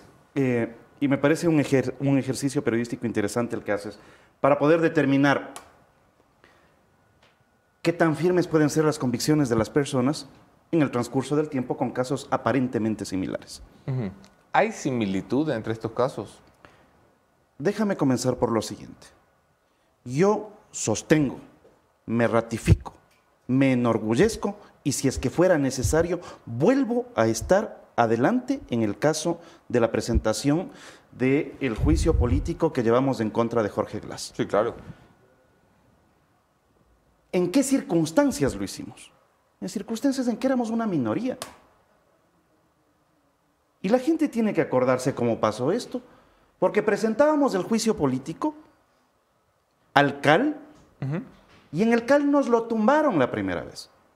No solo eso, pusieron una alfombra roja para que Glass venga a presumirnos la construcción de Coca-Cola Sinclair y otras cosas más. Sí.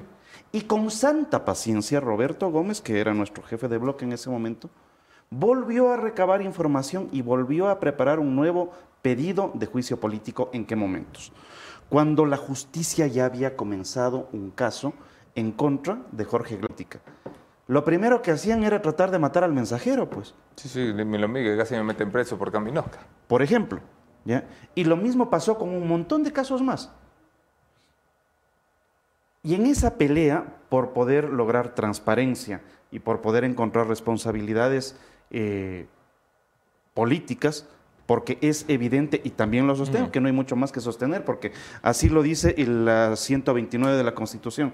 No necesitas juicio no necesitas juicio penal, no necesitas un juzgamiento previo para poder dar paso a lo que sería el enjuiciamiento político. Ahora, el enjuiciamiento político, y tú te lo has aprendido de memoria, es así, yo todavía necesito regresar a la Constitución, necesita causas, ¿no es cierto? Sí. La primera causa por delitos contra la seguridad del Estado. ¿Hay delitos contra la seguridad del Estado? Te garantizo que va a haber alguien que diga, pero por supuesto, si están trabajando con la mafia albanesa, hay delito contra la seguridad del Estado. Habrá alguien que diga que hay delitos de concusión, cohecho, peculado, enriquecimiento ilícito, pero por supuesto que habrá alguien que te diga, ¿cómo no va a haber vinculación si el señor X es pariente del señor que nombra? Alguien se inventará el artículo. Y finalmente, por delitos de genocidio, es que nos están matando de hambre. O sea, no necesitas mucho argumento cuando tienes los votos, Anderson. Es que de eso es de lo que estamos hablando. Ok, ya vamos a hablar de la fuerza de los votos. Ahorita quiero hablar de la fuerza de la razón. A Glass se lo quisieron comer en 2 oportunidades porque la gente que él delegó se metió a robar a saco y fue descubierta, antes de que luego supiéramos que Jorge Glass estaba en la jugada. El señor Guillermo Lasso designó directamente al señor Hernán Luque como gerente de las empresas públicas. El señor Hernán Luque está aprobado, también es público, que robó a saco. Pero no solo lo designó, sino que le dijo, vea, en lugar de hacerse cargo de la EMCO, hágase cargo de la EMCO y los 14.000 millones que manejan las empresas públicas. No hay responsabilidad política ahí, Fabricio.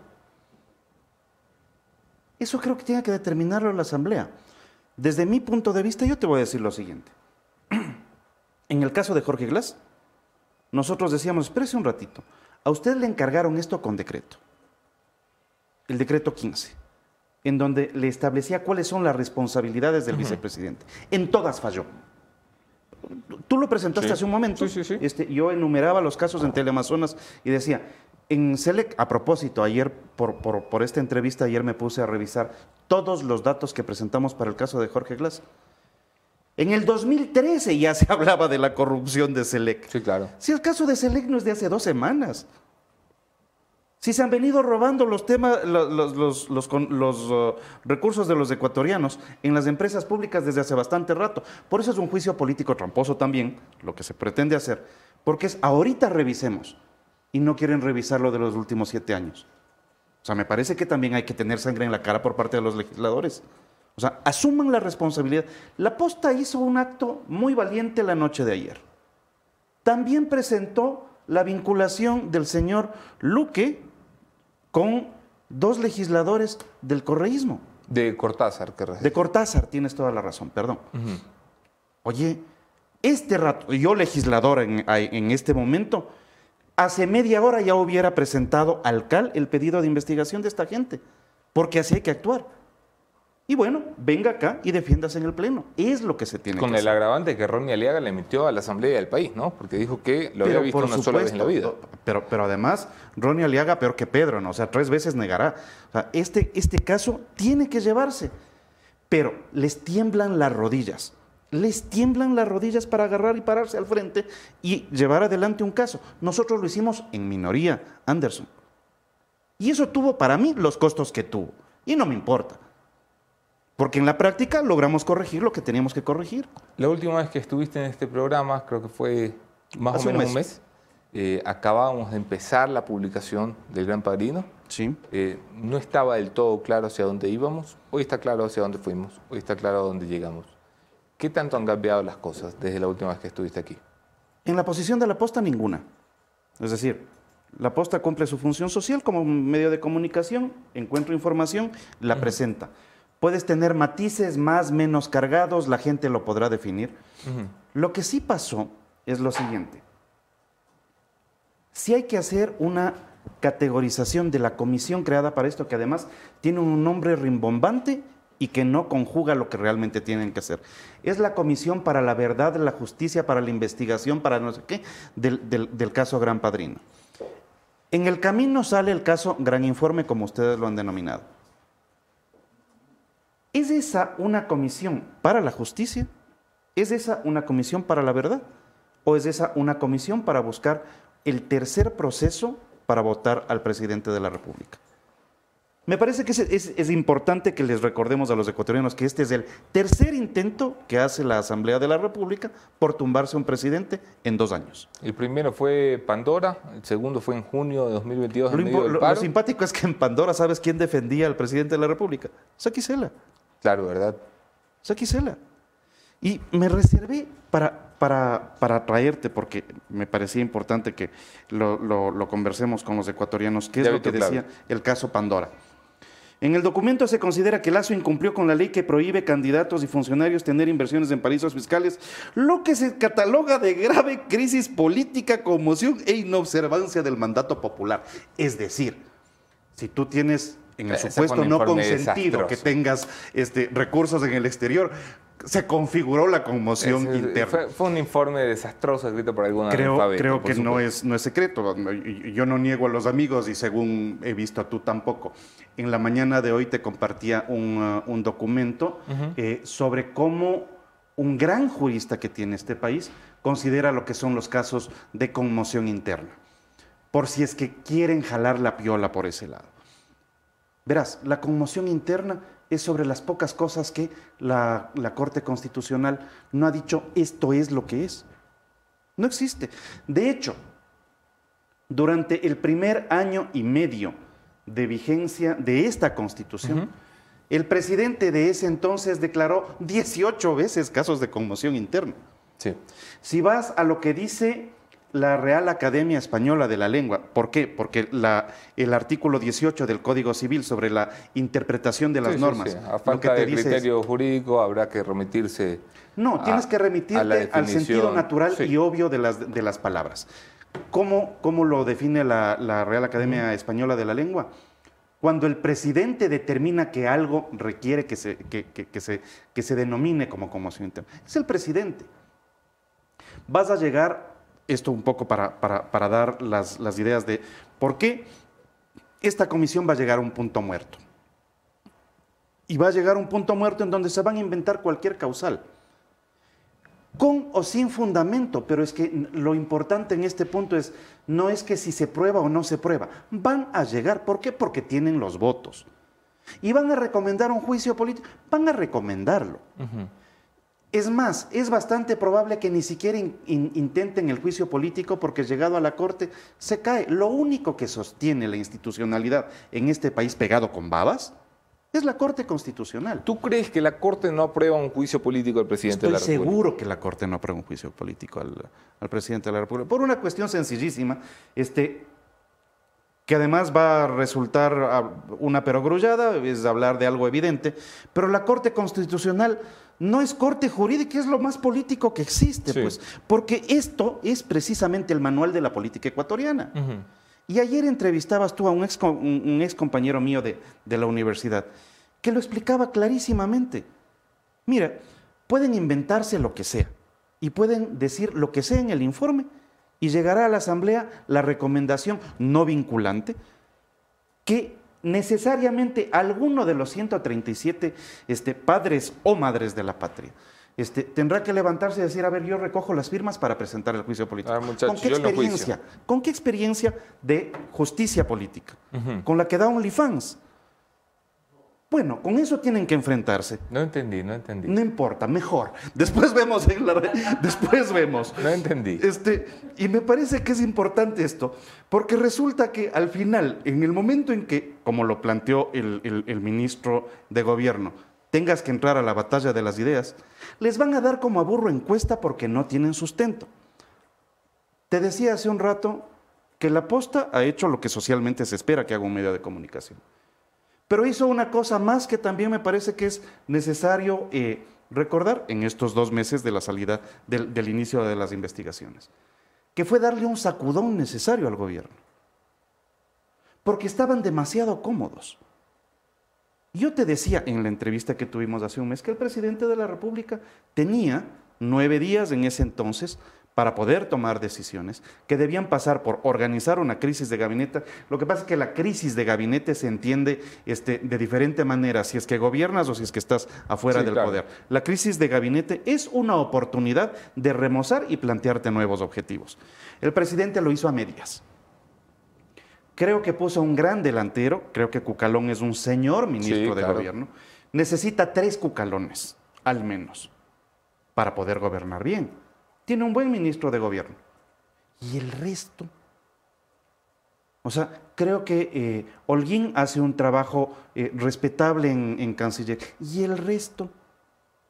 Hay un ministro del que tú puedas decir, hombre, este tipo está sacando la cara, está planteando cosas nuevas, está cumpliendo el plan de gobierno. Esa es la segunda parte que le falta al presidente de la República. Pero lo iniciaron ustedes, el gobernar. El sacudón fue necesario y pasó. Ahora bien, también puede pasar algo, Anderson, y es que en este proceso de la búsqueda de responsables sobre probables actos de corrupción, también hay gente que quiere pescar a río revuelto. Y en la política no hay coincidencias, Anderson. El día de ayer, con 105 votos, se censura, no se destituye, y estaba fuera de su cargo el exministro Carrillo. Hace unos pocos días se sacó con 102 votos a la exministra de Salud. Sí. Lo que sucedió el día de ayer está aceitada la mayoría, ¿no? Fue entregarle un pergamino para que el día de hoy Leonidas Issa levante y diga, teníamos la razón. Ahí está, censurado, este criminal, que mandó a asesinar a los pobres y pacíficos indígenas que vinieron en una pacífica demostración a la capital de la República a presentar sus saludos al señor presidente. Bueno, parece también que el tipo fuera un superhéroe. Este es el tipo que se fue de vacaciones mientras en este país mataban a una mujer en un estamento policial, ¿no? No, o sea, más allá de si es que fue responsable por el caso de Bernal, si es que fue responsable por las muertes en el último levantamiento, el señor está censurado. Sí. Y lo que yo estoy diciendo es, esa censura es una medalla en el pecho de Issa el día de hoy que tienen que definir si es que tienen un nuevo levantamiento. Para cerrar la idea, la comisión no sirve para la búsqueda de la verdad. La comisión lo que sirve es para la búsqueda de un argumento para tumbarse al presidente. La causal. Perdón. Para la búsqueda de la causal. Ni siquiera para la búsqueda, Anderson. Para la invención, para el acomodo, para estrujar lo que puedan de la Constitución para hacer para construir una causal. Vamos a seguir conversando. Déjame pasarle la palabra a Javier Montenegro y a Mónica Velázquez. ¿Cómo está, Fabricio? Javier Montenegro le saluda. Preguntas cortitas nada más. Solo desde su percepción y desde su óptica como ex asambleísta y como un hombre que está metido en la política, ¿el gobierno aguanta un paro nacional si es que Leonidas Issa hoy lo decide así en la CONAIE? Yo esperaría que sí, pero además tengo la sensación de que quien tiene que soportar esto es el resto de la comunidad. Porque puede venir un grupo representativo de indígenas que han sido los que a punta de garrote le sentaron al gobierno para demandar cosas para ellos, no para el resto de los ecuatorianos. Y venir a quejarse de que no se les ha cumplido todo, se les ha cumplido una parte o no se les ha cumplido nada. Lo que me llama la atención y me pregunto es si a los ecuatorianos les parece que esta es la forma de llevar adelante el país. Yo en lo personal no suscribo eso. espero que sí, que el gobierno aguante y que los ecuatorianos tengan paciencia y que encuentren alguna forma más inteligente de vivir en democracia. Sí, una de las cosas que más me ha llamado la atención a mí desde de ayer para acá fue la confirmación de Fernando Villavicencio sobre que el presidente conocía del informe que terminó siendo el gran informe que publicamos nosotros ya en julio de 2021, cuando llevaba 2 meses en el poder.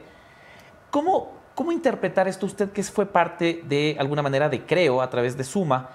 ¿Cómo interpretar? ¿Esto es? Ah. No. ¡Qué boca! ¿Qué va, hombre? ¿Cómo los decís que fue de Suma? Pues es que me refiero a la alianza en general. Lo que pasa es que parece... No hay justificación. Lo has ofendido. Ahora te reta a duelo. ¿Cómo interpretar esta reacción presidencial? Es decir, un mandatario que tiene un informe en su mano sobre un documento que habla de la mafia albanesa operando en el Ecuador, que se archiva y que no permanece en la memoria, que no se queda, que no es publicado sino hasta que la posta lo saca. ¿Esta es la actitud correcta de un mandatario, de una persona que debe dirigir los destinos de una nación? Verás, yo no puedo lucubrar sobre cosas que no sé, pero lo que sí te puedo decir es lo siguiente. ¿Sabes qué me está faltando en toda la información de los últimos 2 meses? ¿Y dónde están los albaneses? Y si es que crearon 7 empresas, ¿por qué nadie las ha cerrado? Claro. ¿Y estas empresas a qué se dedican? ¿Y quién más trabaja en esas empresas? ¿Y cómo tributaron? ¿Y quiénes son los empleados? Porque resulta que es esto es delicioso para la oposición. Pero no está siendo delicioso para la justicia, hombre. Porque se presenta un caso, ¿ya? Y tú ves que de alguna manera la justicia algo reacciona, pero no van en contra de la mafia albanesa. ¿Se sabe algún nombre más de la mafia albanesa? Porque hasta el momento yo veo nombres de ecuatorianos más que de albaneses. O sea, yo creo que ahí nos está faltando un pedacito de información. Y estos señores aparentemente trabajan desde hace más de 7 años, ¿no? Y financian, además juegan a la ruleta, como le oí alguna vez a Andrés Páez, ¿no? Son de estos empresarios, por llamarlos de alguna manera, que le apuestan al 21, al 5, al 17 y al 8. Veamos a ver qué sale, porque con alguno me alineo.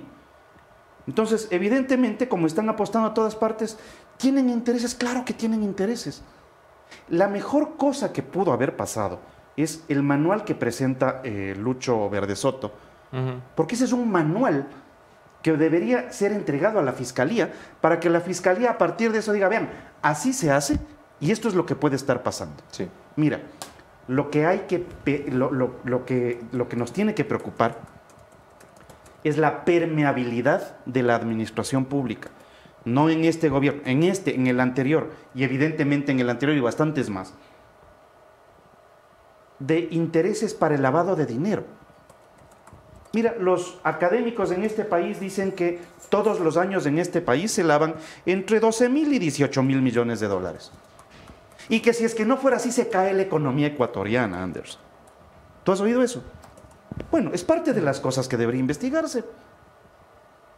Porque nos vamos a quedar solamente en las responsabilidades políticas, pero estamos curando las empresas. Estamos limpiando la corrupción. El escándalo es bonito para la oposición, pero de justicia esa comisión no tiene absolutamente nada.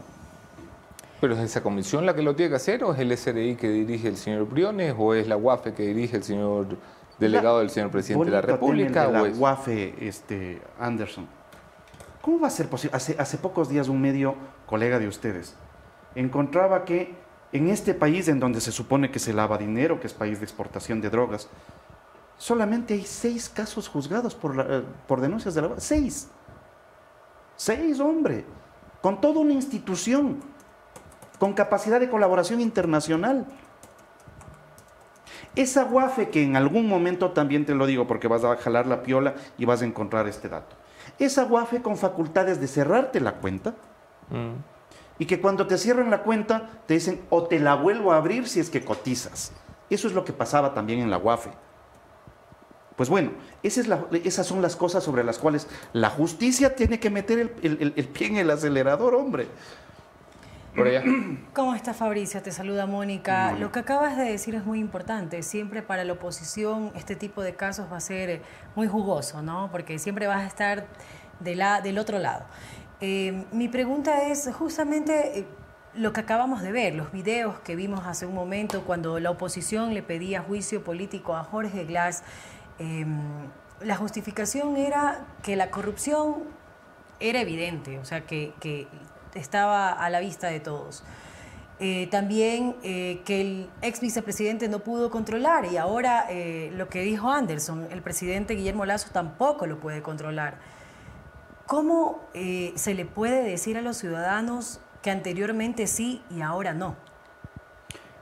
Nosotros, cuando presentamos el juicio en contra de Jorge Glass, lo que decíamos es que el señor tiene responsabilidades políticas sobre una delegación que le hizo el presidente de la República por medio del decreto 15, en donde el señor tenía que ejecutar, supervigilar, controlar, ejercer, hacer.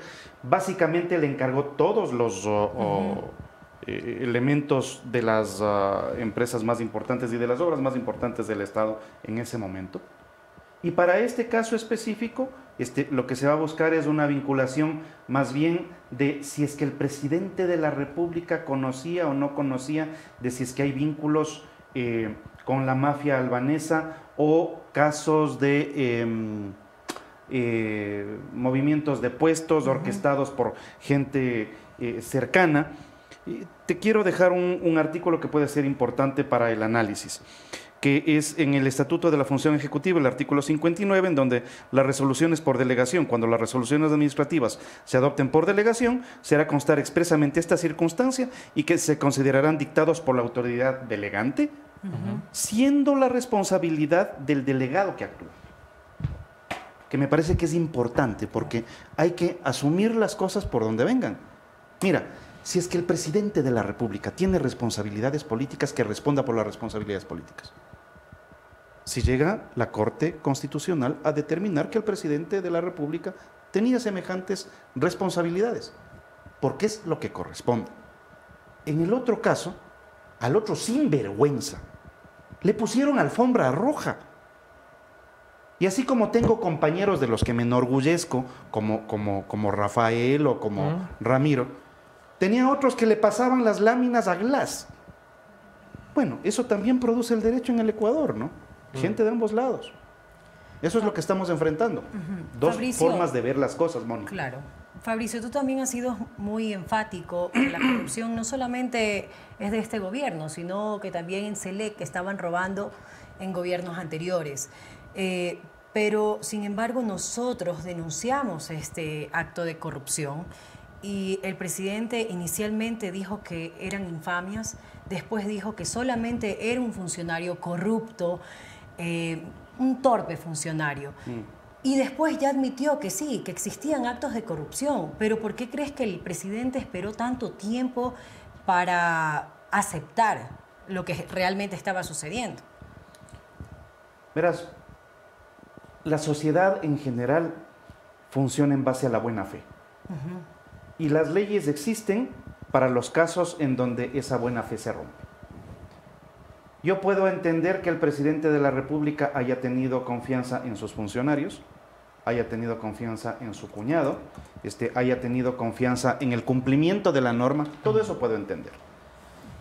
Que como cuando llega tu guagua a la casa y la señora de abajo agarra y te dice, su hijo le pegó a mi hijo. Mi hijo no ha de ser, no ha de ser, ¿ya? Hasta que le ves al otro guagua con el ojo morado, ¿no? Y dices, chuta, sí ha sido. Claro. Bueno, para este caso, ¿sabes qué es lo que está faltando? Verás, yo puedo entender que el presidente de la República se demoró en saber, en conocer, en aceptar, en preguntar, incluso en zafarse de algunos ministros, creo que se demoró. Pero ¿sabes quién se está demorando más? Y le hace daño a la República, y le hace daño al gobierno. El cuñado del presidente. Si es el primero que debería ir a la Fiscalía, que a propósito lo va a hacer, vaya o no. ¿Le va a investigar la Fiscalía? Sí, claro. Bueno. Oye, ¿se acaba de conseguir un abogado? Pepa. ¿Sí? Sí. No solo ya tiene el doctor Eduardo Carminiani, me dicen que tiene un abogado, ¿cómo decir esto sutilmente? Que abre muchas puertas en Fiscalía.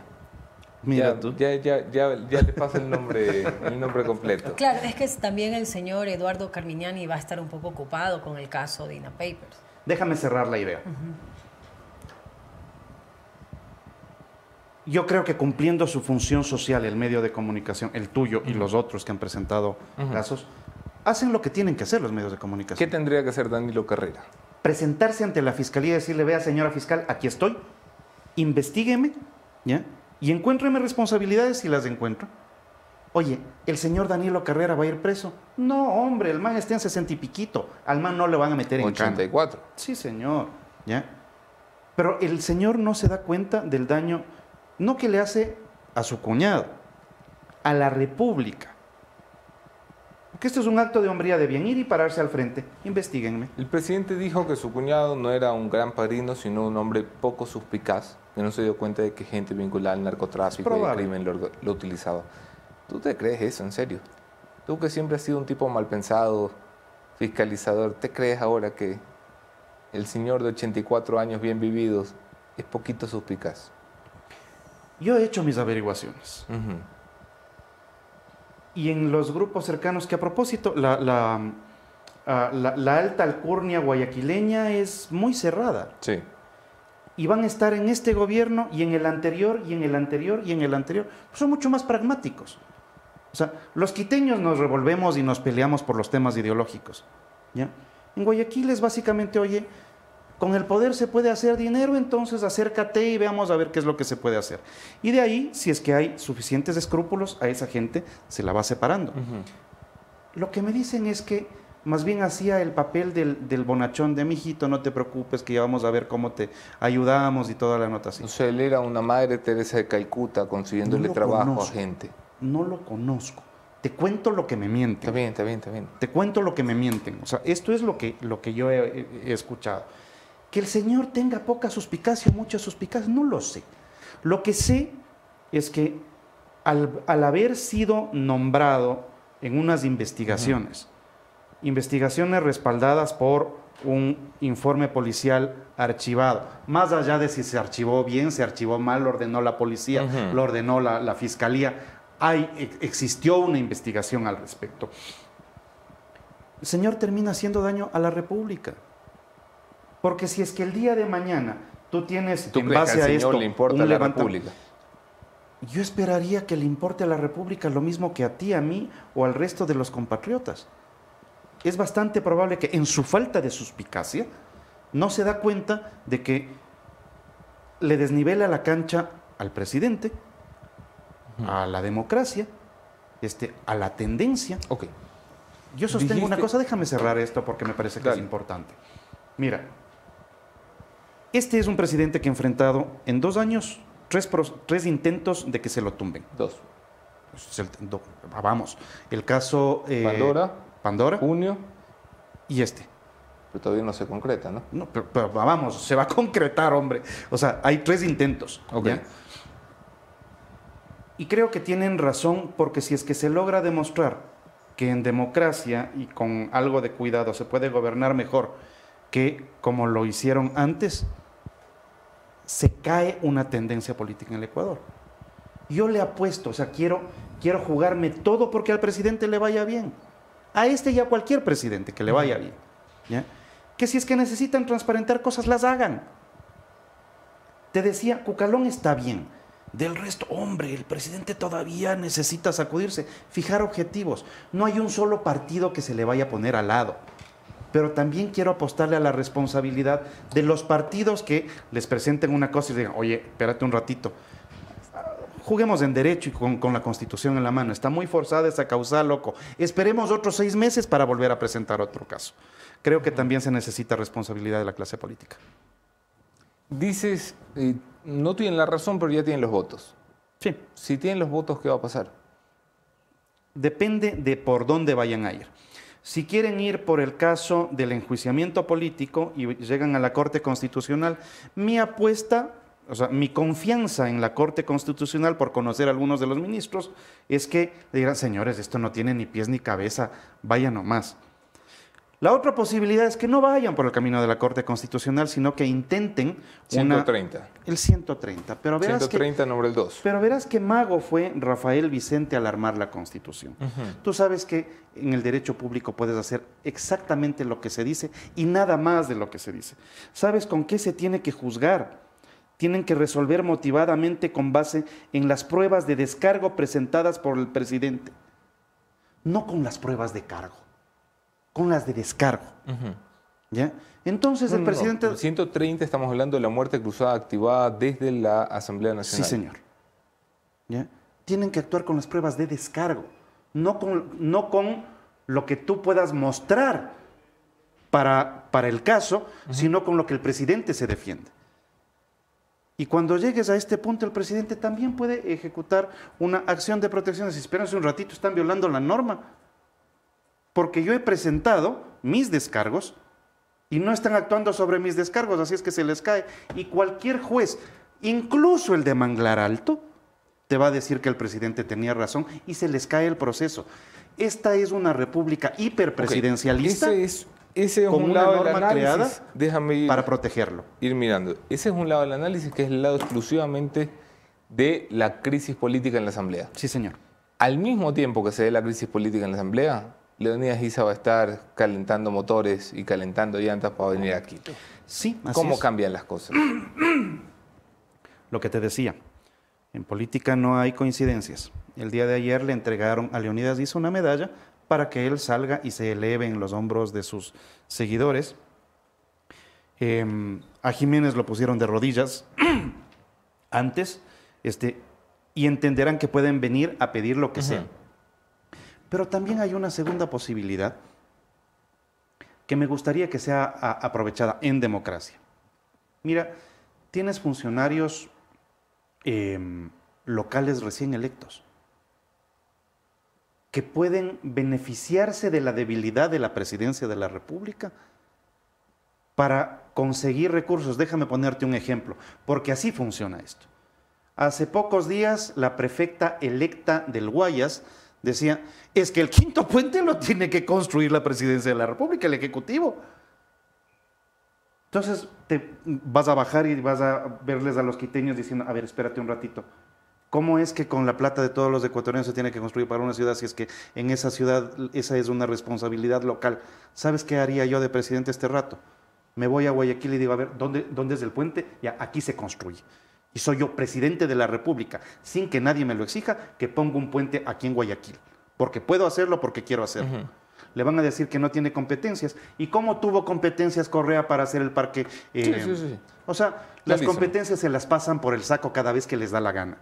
El presidente de la República puede hacer un acuerdo general con todos los ecuatorianos con las obras que se necesitan. Pero finalmente, ¿quién se va a sentar con el presidente? Es la pregunta. Tú te sentarías. Si el presidente te llama ahora, te dice, Fabricio, ven, que quiero conversar. ¿Vas? Sí, claro. Pero claro. Porque el Partido Social Cristiano dice que no, la Izquierda Democrática dice que no, el Pachacutic dice que no, el correísmo dice que no. Oye, Verás, los movimientos nuevos, reto. A mí me avergüenzan algunas posiciones de organizaciones políticas que están apostándole al caos para que no te vean vinculado al banquero. ¿Ya?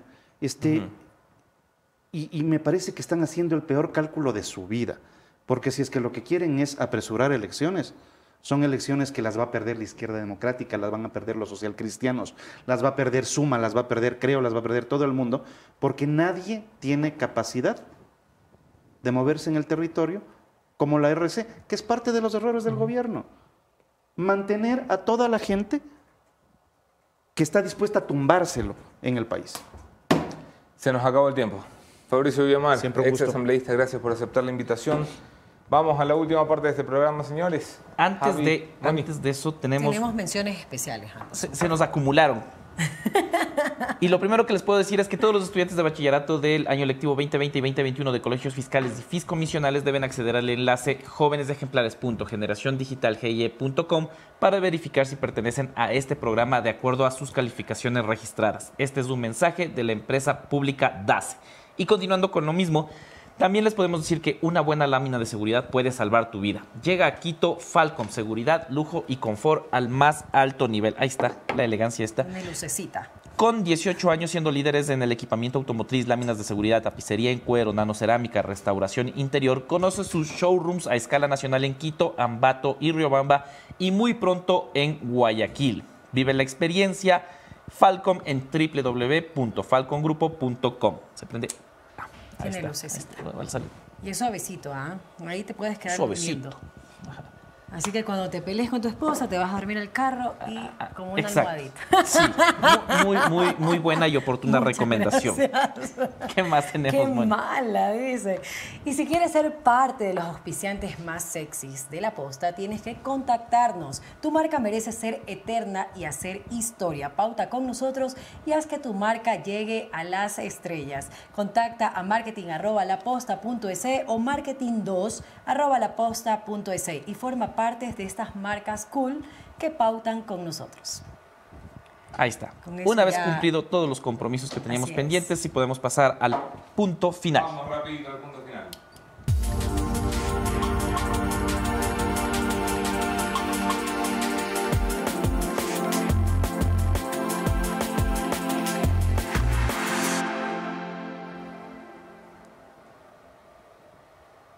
Han pasado 24 horas desde que el señor asambleísta Fernando Villavicencio le dijera al país que el presidente le reconoció en una reunión privada el 29 de enero en Carondelet que estaba al tanto del informe León de Troya, a lo que nosotros hemos denominado el gran informe del Gran Padrino. El informe que vincula a la mafia albanesa con su círculo cercano, incluyendo su cuñado Danilo Carrera. Han pasado 24 horas y el presidente mudo. Ayer salieron 3 tuiteros a decirle que no se había roto el pie. Hicieron comunicados, videos, fotos y serie de tweets. ¿En qué cabeza? ¿Cómo es más importante decir si tengo rotito mi pie? Que, señor Villavicencio, no sea usted mentiroso. Usted es un abusador de la inmunidad parlamentaria. Usted no puede probar que yo sabía que el 7 de julio del 2021 el teniente coronel Erazo y la comandante general Varela vinieron a mi despacho y me informaron de las investigaciones contra mi cuñado. No es importante. Señor ministro Seminario, usted que está tan pendiente del Twitter, si quiere le tuiteo esta conclusión para que se entere. Un asambleísta de la República, no cualquiera, un aliado suyo, aliado del gobierno nacional, que está diciendo que el presidente reconoció delante del asambleísta, y hay un testigo, que estaba al tanto de la información de la mafia albanesa. Ajá, ¿y qué hizo? Yo no creo que el presidente esté ayudando a traficar droga. Lo que creo es que el presidente tiene que haber hecho algo, porque si se enteró al mes y medio de poner el trasero en el sillón presidencial, el señor tendría que haber vetado la presencia de Rubén Cherres, que manejó las empresas públicas a diestra y siniestra. Tendría que haber puesto a trabajar a la UAFE, que es suya, y el SRI, que es suyo, a identificar los pinches albaneses. Ahora todo es culpa de la Fiscalía y de la Justicia y de... ¿Cuándo va a hablar, señor presidente? ¿Cuándo va a tomarse las cosas en serio? Vea dónde hemos llegado por la irresponsabilidad con la que tomó el asunto desde el primer día. Porque si hay un gran conspirador contra este gobierno, ese es usted, señor presidente. Usted que tiene una capacidad natural para echarle gasolina al fuego, para convertir en incendio forestal cualquier fosforito.